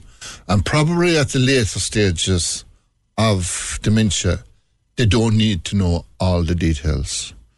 So when you're at my stage, I want to know what's going on. But in my later stages, I probably won't want to know everything that is happening. I'll want to know happy memories. I'll want to be taken back to a happy place. What do all of us want in life? We all just want to be happy. We want to be able to smile. We don't want to be sad. And I've seen in so many cases where a person will go into a neurologist or a GP or whatever, and their partner's with them. And they're saying how bad it is and how bad it's going to get and the whole lot of that. Now, every person is different, but a lot of people don't need to hear that. Yeah. Maybe the family only need to hear that, you know. I always say, don't ask me what it's like to live with Lewy body dementia, because I haven't a clue. If you want to know what it's like to live with it, you have to ask my wife. And I'm about to do that. If you want to know what it's like to have it, then you ask me. Because I'm an expert in very few things in my life, but I'm an expert in knowing what it's like to have it. Helena, I'll turn to you because I'm watching him speak to me and listening to him speaking. The whole of Cork is fascinated with this. There's people have stopped their cars and pulled in. They've sat down at their kitchen table. They've shoved the children in to watch cartoons, and they are sitting. That's it. I'm watching you, watching him. And do you know what I see? An incredible amount of love. Well, incredible amount of love. Yes, absolutely. And I'm his supporter, but I'm also his caring companion. And as a caring companion, I would like to say to all the other caring companions out there listening, I wrote a poem one time, and my last 2 lines were, to a caring companion, you are never in debt. As a caring companion never gives to get. And I believe that we have to be so aware every day, even though, Kevin, as I said at the beginning, it's about loss when dementia comes into your life, and loss of his true personality and loss of his outgoing nature, I suppose, really. But Kevin's true personality is in there, and it comes out at different times and all of that. And I do always say that Kevin is exceptional from other people I know that has cognitive decline or Lewy body, even though we don't know that many. He has a great bounce back ability.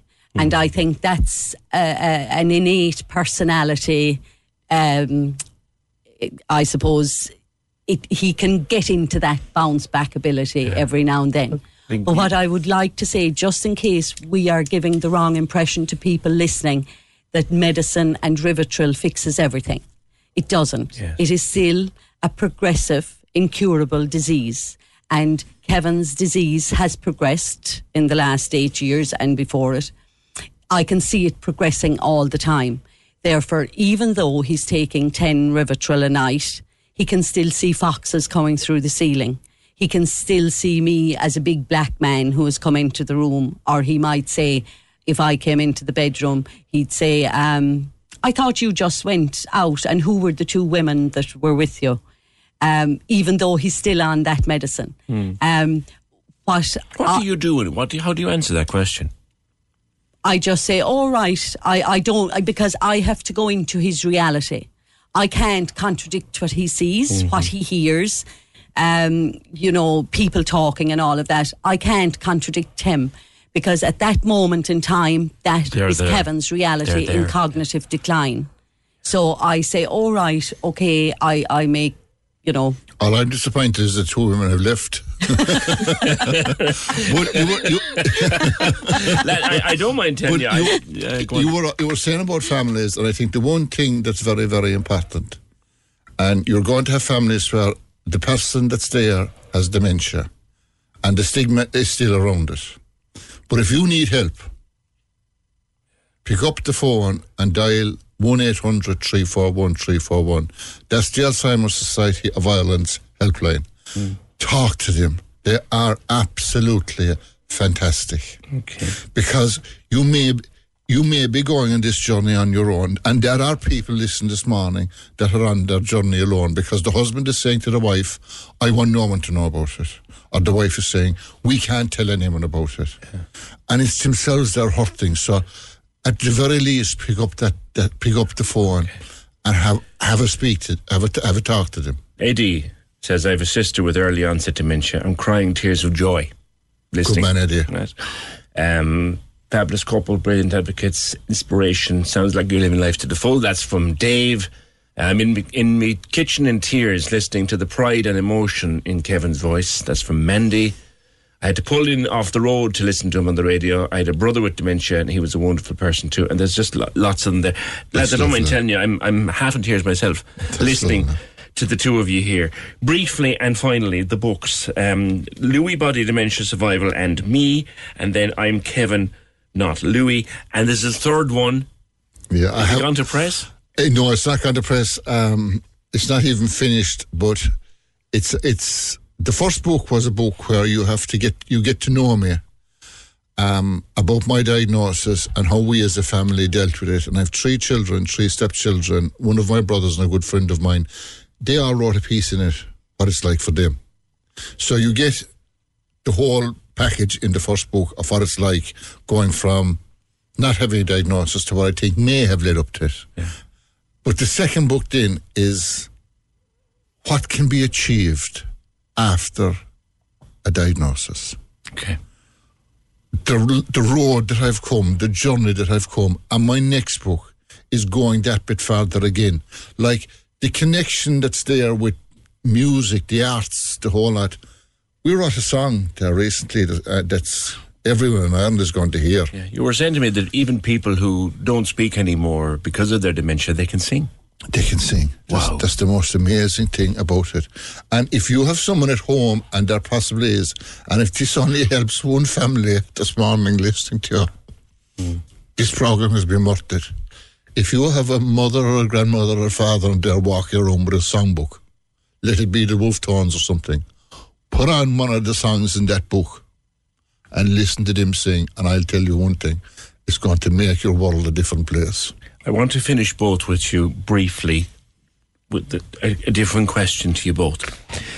Kevin, first of all, there's probably somebody listening to us right now who has had a diagnosis and is struggling big time to come to terms with what they've been told. In a minute, speak directly to them, not to me.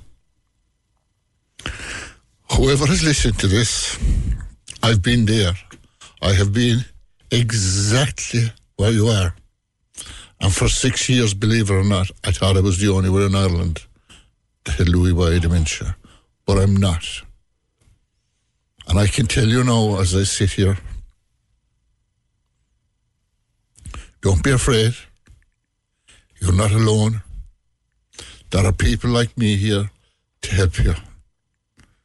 And like the Camino, the last year, I'll take you by the hand and we'll walk hand in hand with this journey together.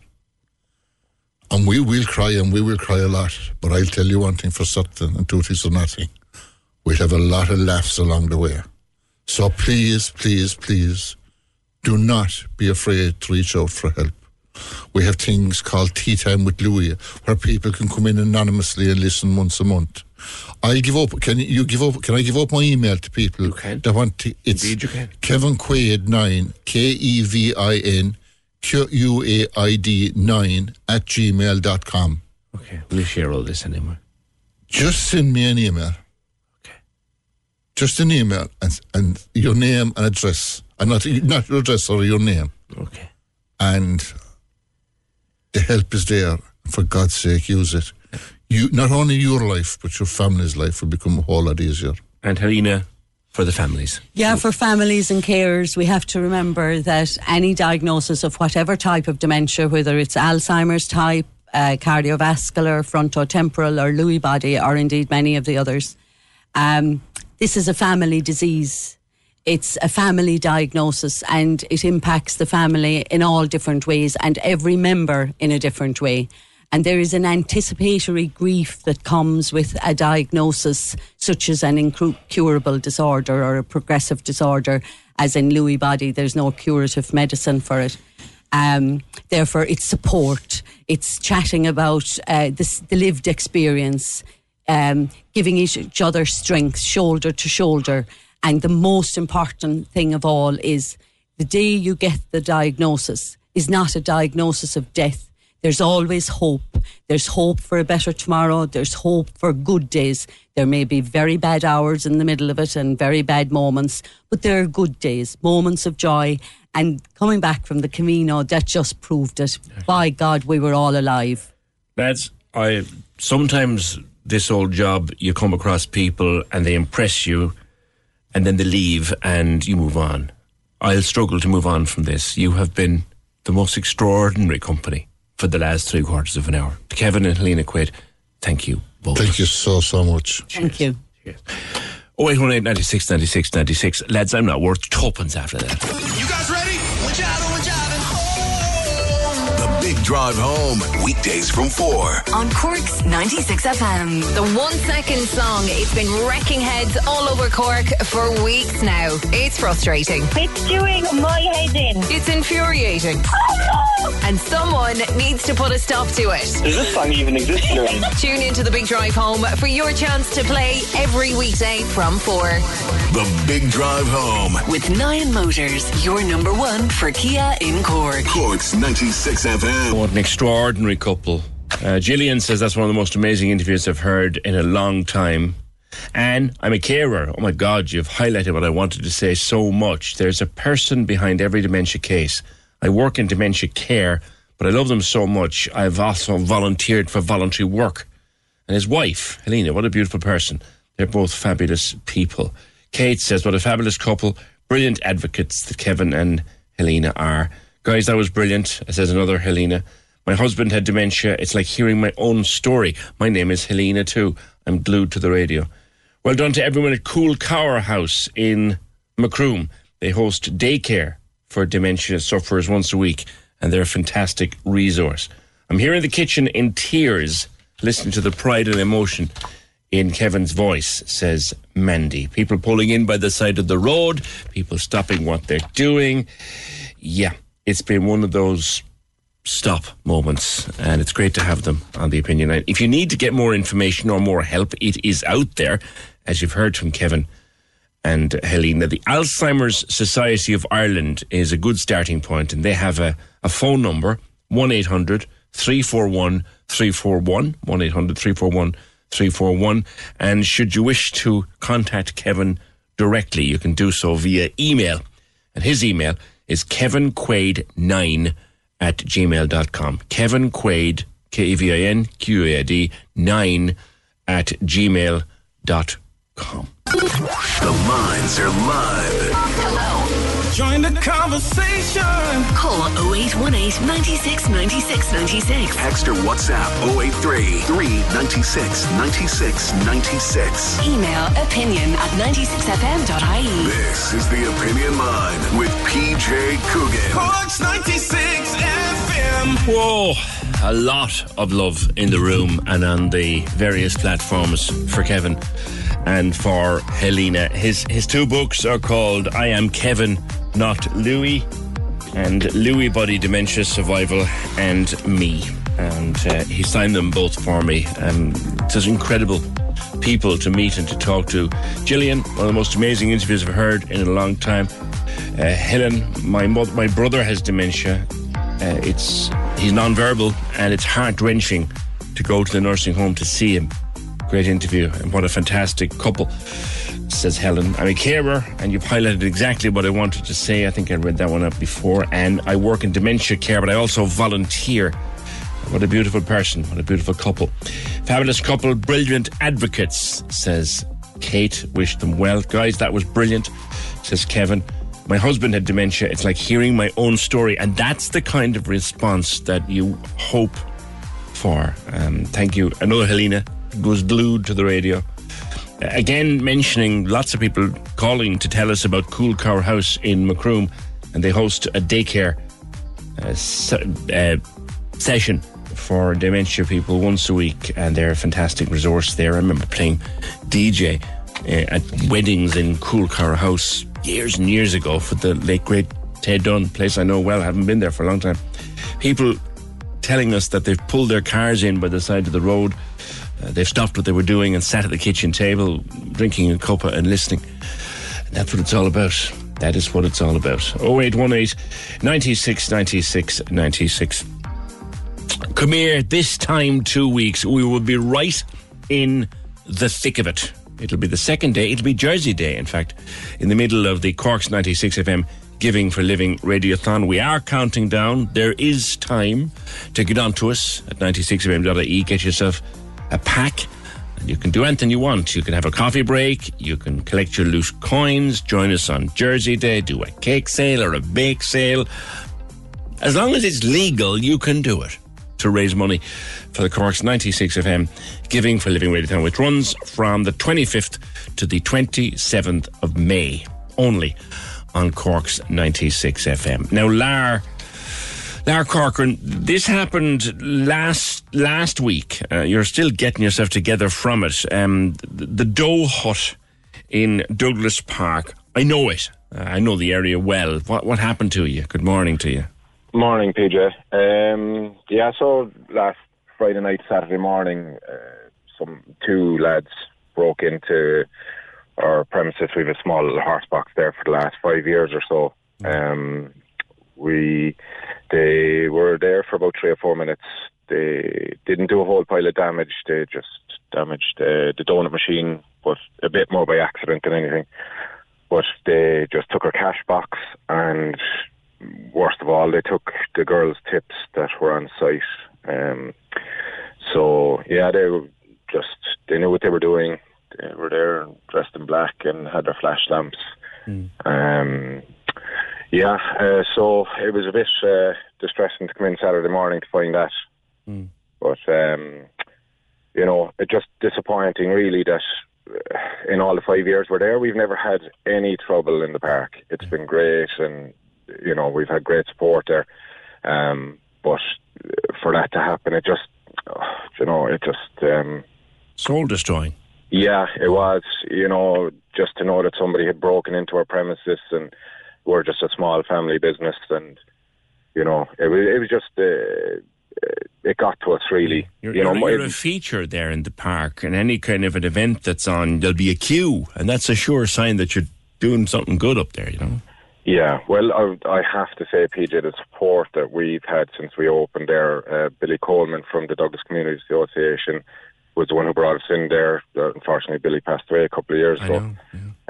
But, he gave us a living basically for our family, and the people of Douglas and surrounding areas have been incredible. They were so good to us that we were able to open in Douglas Court last year and just expand, We've been very lucky. Yeah. There's no actual damage done to the gear, so presumably you can start to work again. Yeah, we were open on Saturday afternoon. It just took us a couple of hours just to get organised and stuff. But thank God, it could have been a lot worse. they had access to it. They could have damaged the machines, which are worth a lot of money. They could have damaged the trailer. They could have done a lot more damage. We were really very lucky. They were very determined. They just wanted money, and they got it, and they took it, and they made away with it. Now, the guards are onto this. Any luck with that? Not at the moment. Look, we have CCTV footage, and I've been in contact with a couple of the local businesses as well. So they're going through their footage, just to see, did they leave their guard down as they walked past any of those premises? Maybe took their hoods down and took their hats off. You just never know. We might get lucky. Okay. I sincerely hope that you do. My boy is weak for your donuts. And when he heard that the dough hut had been robbed, and he said, "Dad, I hope they'll still be open." Yeah, to be fair, we've had great support from everybody over the last couple of days. The girls have had their tips back and more from the generosity of people just coming up. Just literally just putting €5 and €10 in their tip jar. It's been incredible. So That's lovely. It was great. No, the support from people, even online. The post that we put up, we got great support from it. It really did blow us away. All right. Well, here's hoping that the perpetrators will be caught for what they did to you and to the girls and to your wonderful business. Lar, thank you, and continued success for the Dough Hut. If you haven't tasted their donuts yet, you haven't lived. They're gorgeous. Fresh. 0818 96 96 96. Now, we don't normally do lost and found pets because there are so many pets go missing, and everybody's pet is the most important pet that ever went missing ever anywhere in the whole world since the dawn of time. We know that. But Mooncake is a special case. Apart at all from the wonderful name, Mooncake. Niamh, good morning. Hi, how are you? I'm great. How she is beautiful. Tell me about her. She is. So she's 4.5. She's a tabby and tortoise shell mix, which is luckily kind of stands out because, tabby is a dime a dozen. She's never gone missing before, and I have rang every vet in Cork. I have posted on pages all around the country in case she got in a van all around Cork. I'm lucky to have many, many people keeping an eye out for her, sharing posts all over Facebook and Instagram. And I'm desperate to get her home because she has an illness. It's called inflammatory bowel disease. Yeah. And it's kind of like colitis in humans. And she needs a special diet as well as daily medication. And I'm worried now at this point that she's going to be in pain without it. She's missing since the 3rd of May, so she hasn't had her meds in over a week. Now, she's a special cat for a particular reason. You have epilepsy, and what does she do when you have an attack? What she does is basically she'll stay with me, and she'll curl up next to me. I don't remember before, during, or after my seizures.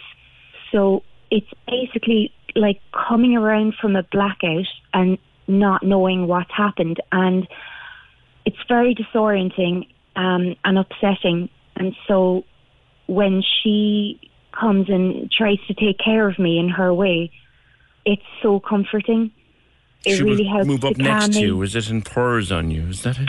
Yeah, and well, besides the epilepsy, my main problem is actually ME, CFS, so myalgic encephalomyelitis and chronic fatigue syndrome, which includes a lot of pain. Yes. And the purring of cats, it's not just when they're content.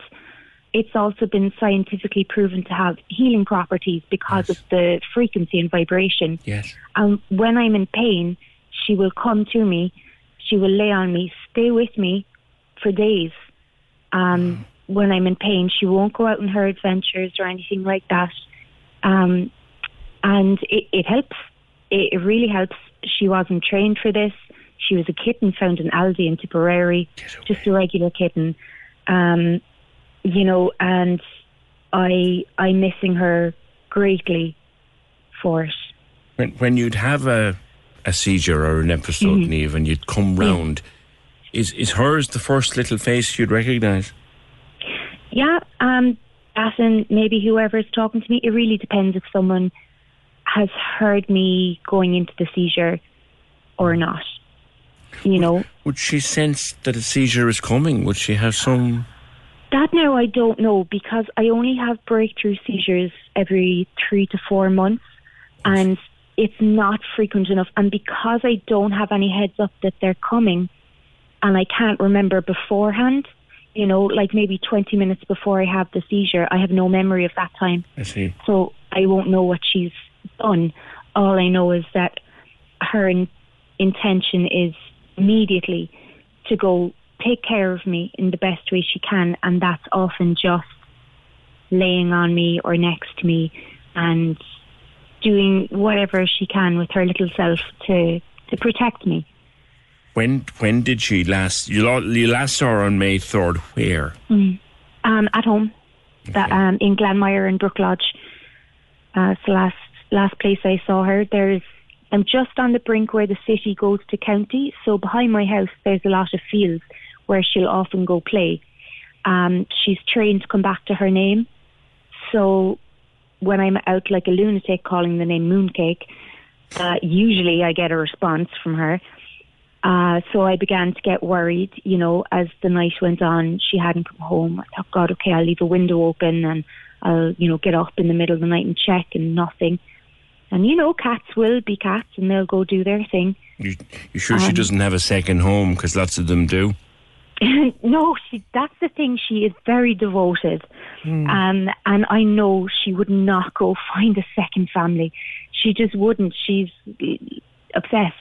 Like she is very, very loving to me, kind of only, though. She's like a one human cat. And something else about cats too, and you may know this, Niamh, you may not, they rarely wander more than about 50 to 100 metres in a radius of where they live. Yeah, like I know she goes out to check her territory, and that's primarily behind my house in a field where she's safe.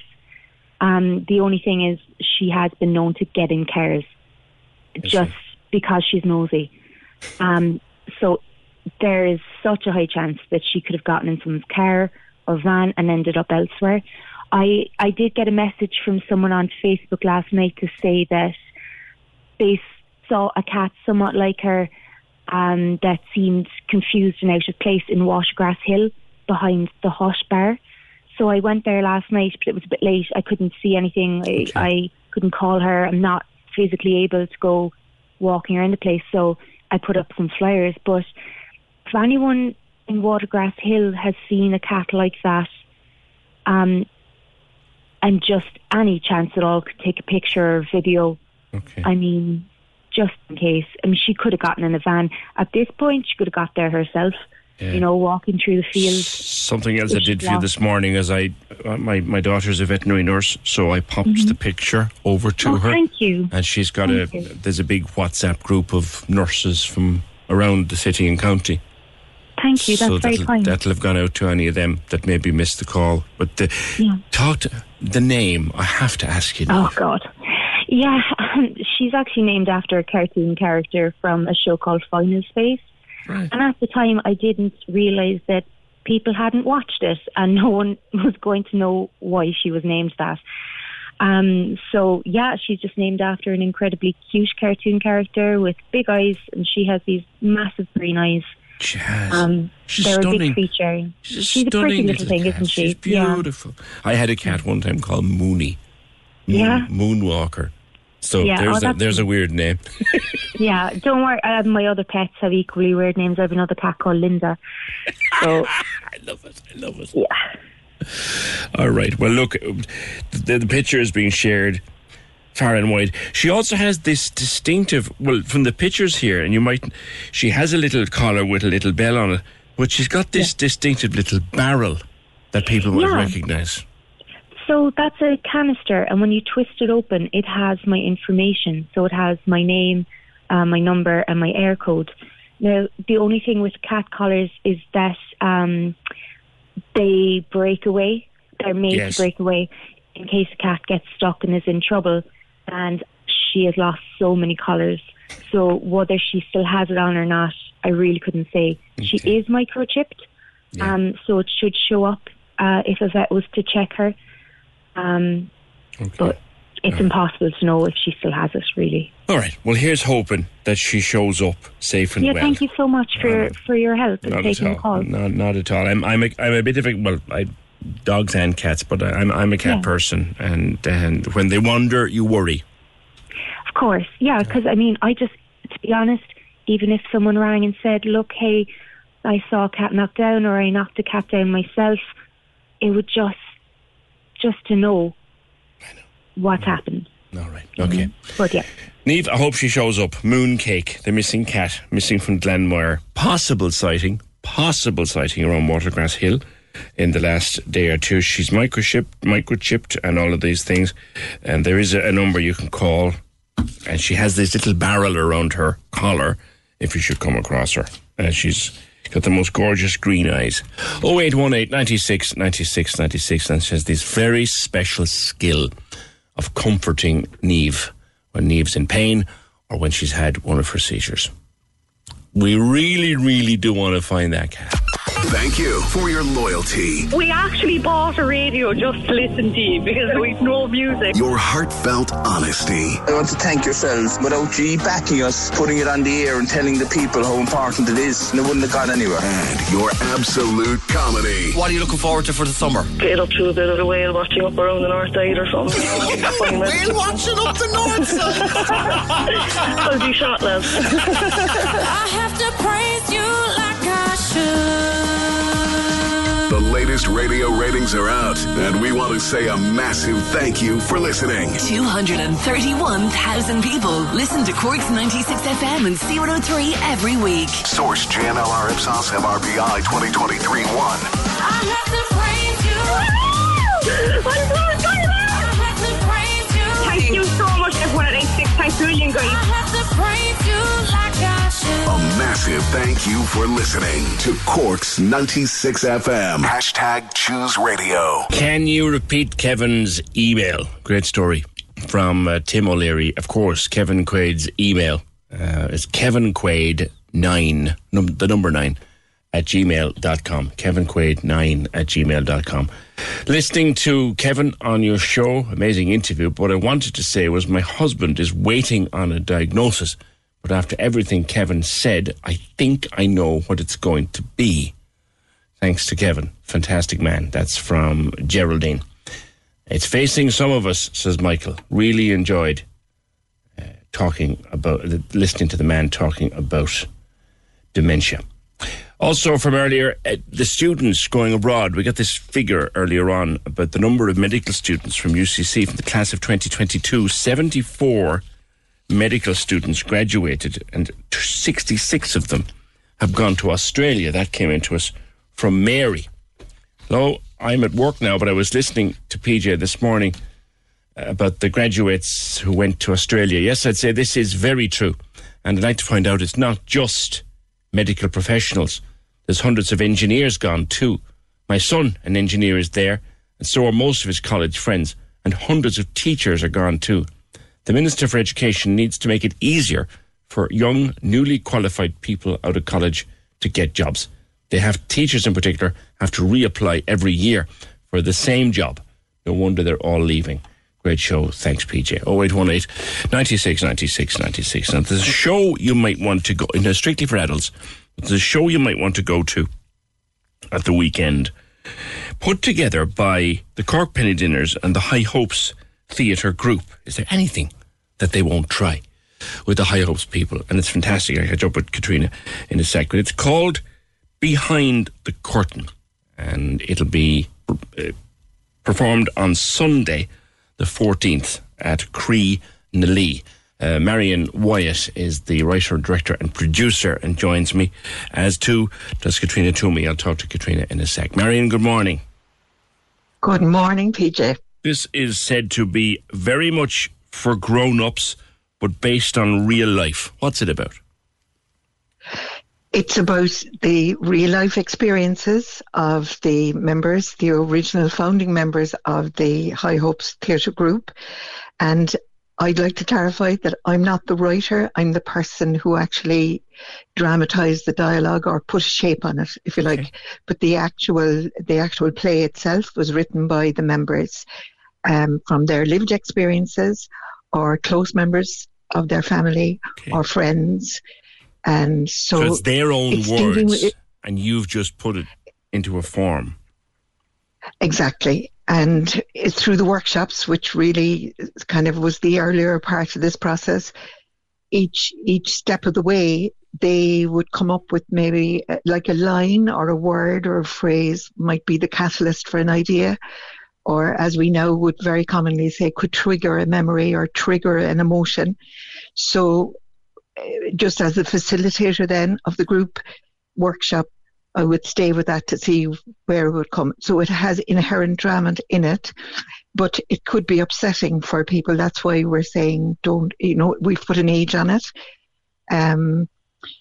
because it's powerful in its dramatic information, shall we say. The banner line is, it's called Behind the Curtain. It could be you, anyone, anywhere, anytime. In other words, this could affect any of us. Exactly, and that's come from the group who've written it as well. And the title, they've taken ownership of it. The only area of it really that they needed help with was just form and process in terms of how we get something to meet the public. Now, all along the way, they've always known we may not put the actual process of telling their story within the group in a safe place and using it to deliberately structure something that would raise awareness for people to where to go to get help if they're struggling.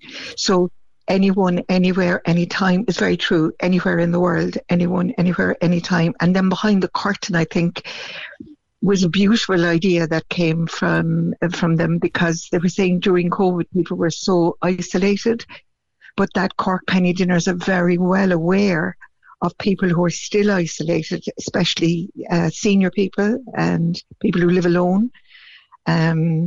So that gave us the title. Mm-hmm.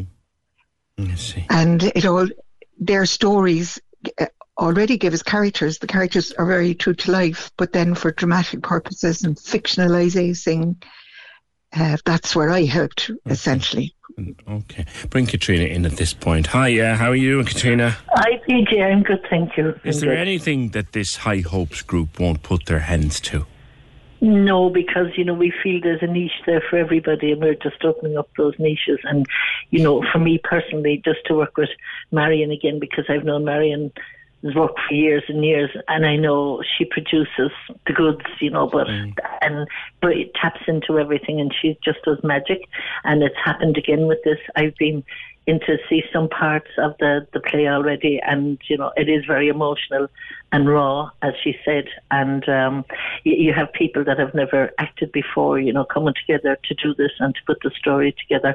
And Marion, weaved everything together for everyone at their pace as well. And it's going to be wonderful. And I think maybe I'll ask Marion publicly, because loads of people want to go and see. We might have to run it again, because we're limited with our audience size over in James Street, and we want to make James Street a place for everyone.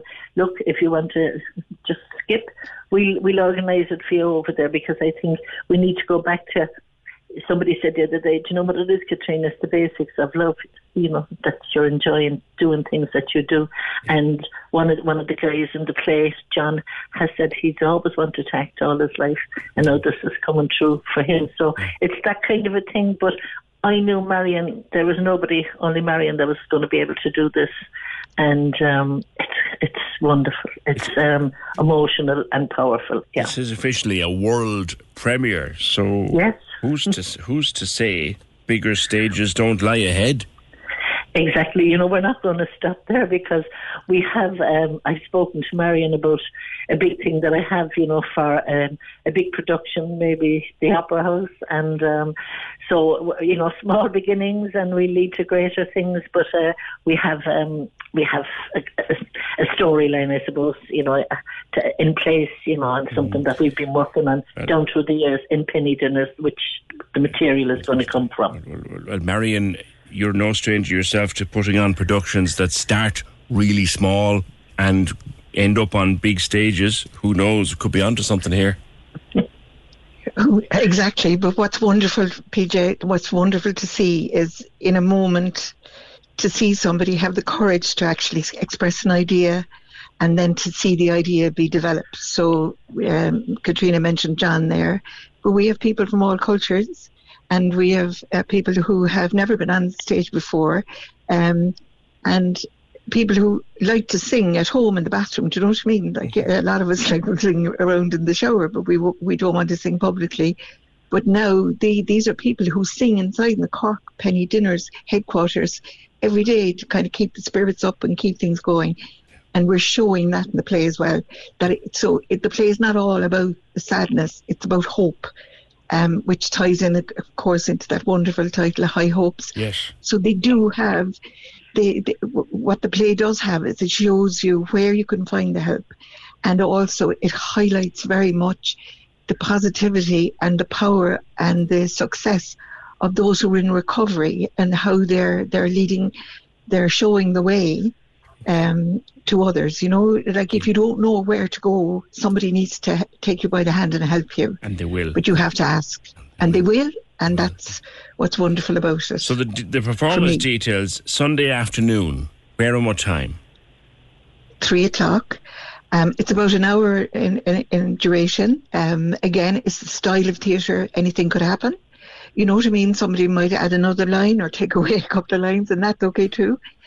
And then it's on again in the evening at 8:00. And Katrina and her people have laid on some lovely refreshments for those who are coming to see it, and it's going to be nice. Katrina, if people don't know how to get there, well, I think we could be.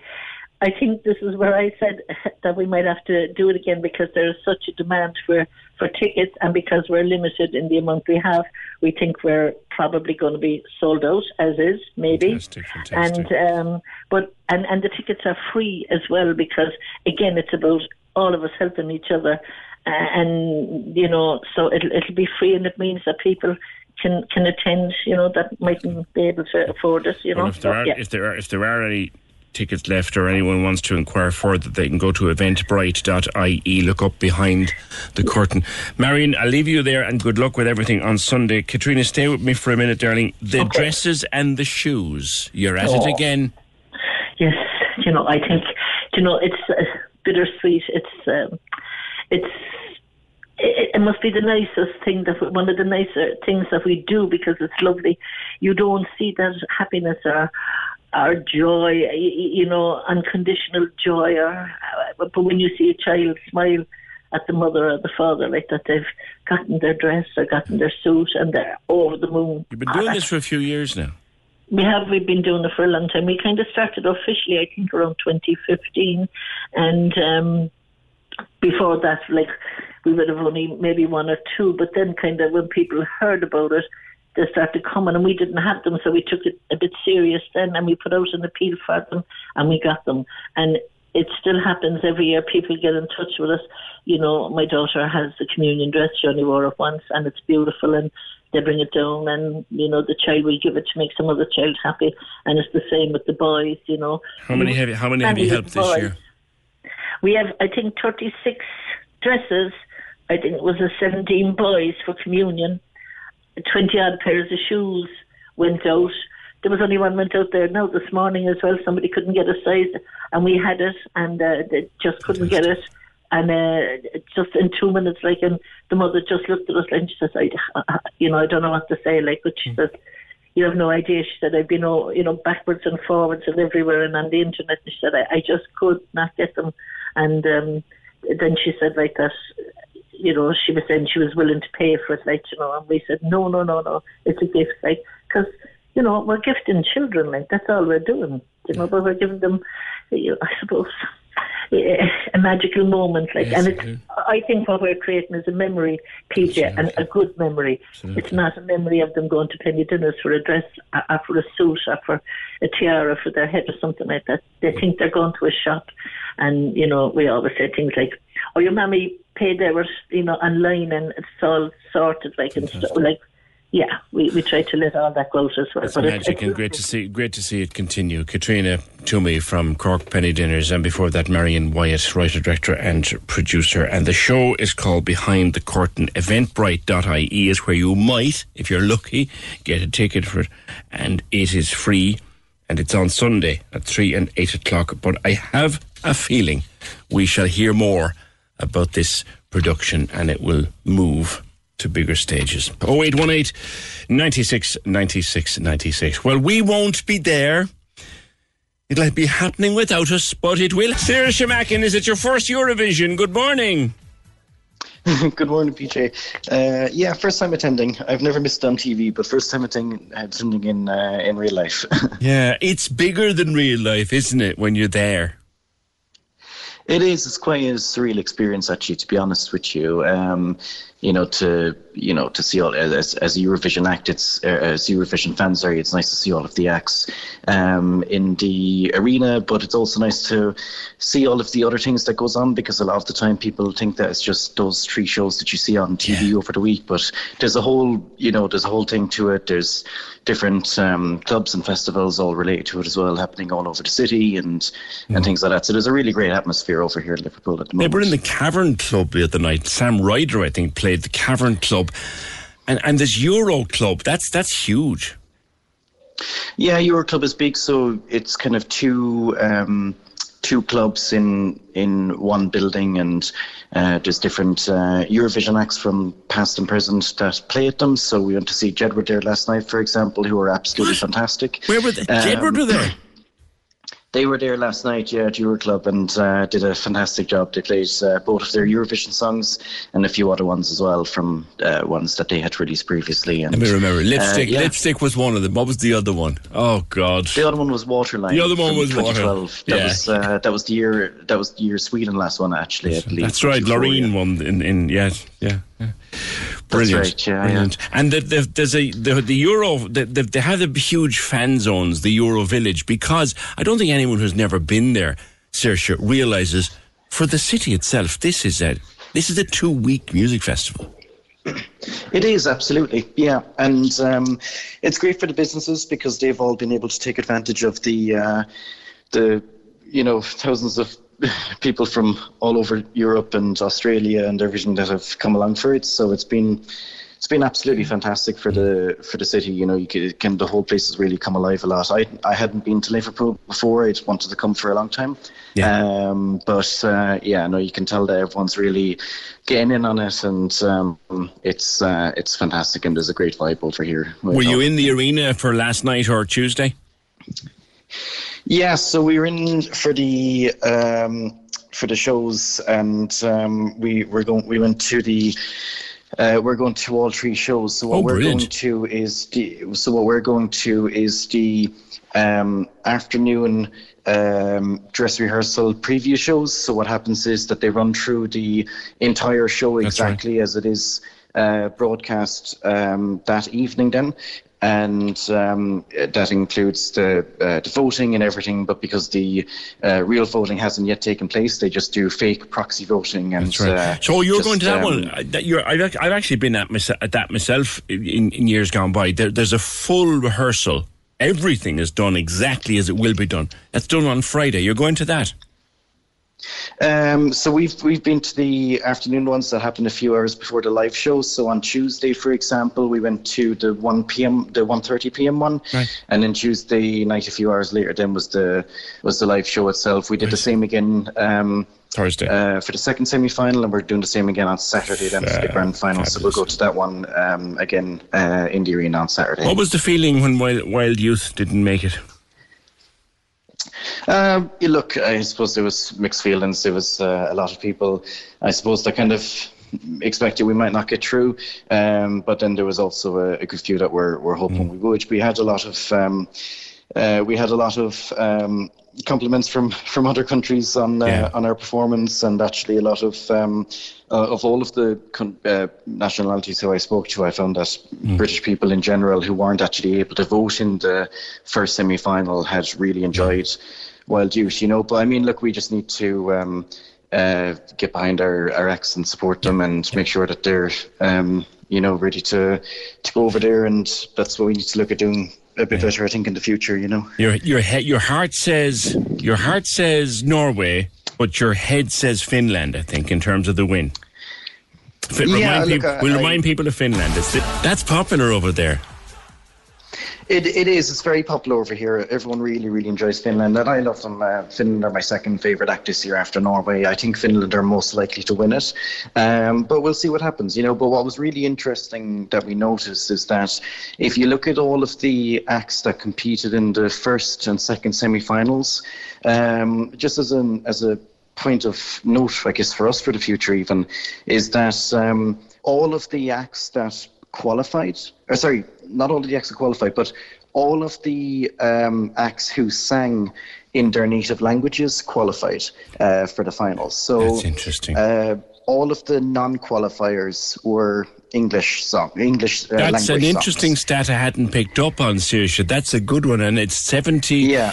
It'll be 50 years next year, I think. We sent Kjolin Graw by Sandy Dusky 100 years ago in the 70s.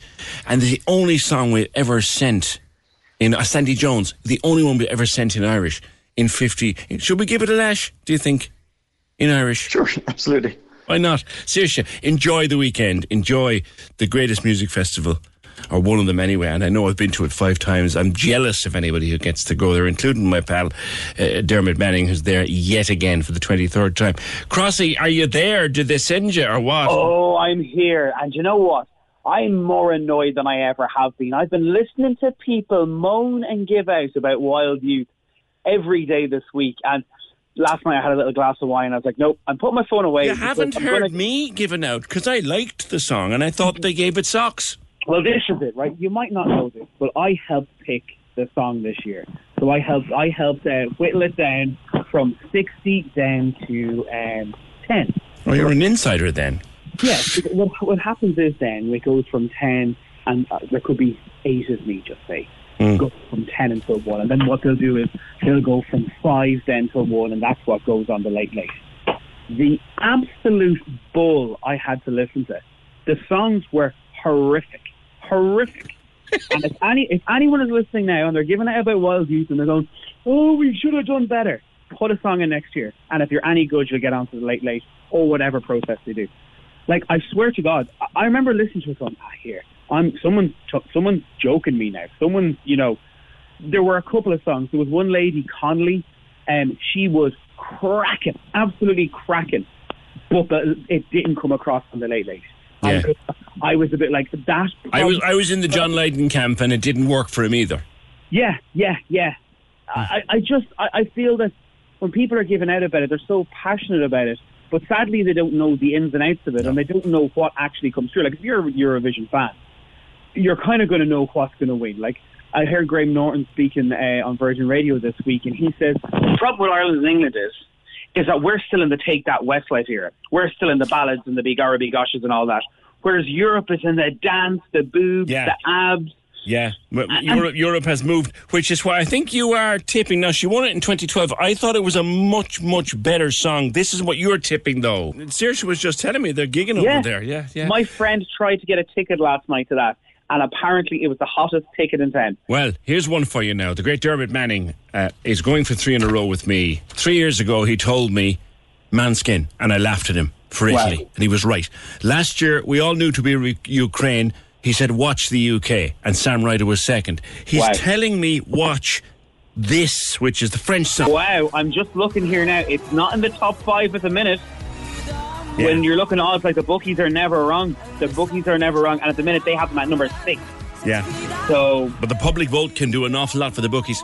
It can completely change it. The bookies are saying, first of all, number 3 is Norway, Queen of Kings. Number 2 is Finland, that cha-cha song that everyone's singing. And then number Loreen. 1 they're saying is Loreen. All right. So look, I think it could be Loreen to lose. All right. Crossy, enjoy. Saoirse, enjoy. Eurovision weekend. I'm an unashamed fan. And I will see if Manning gets the 3 in a row.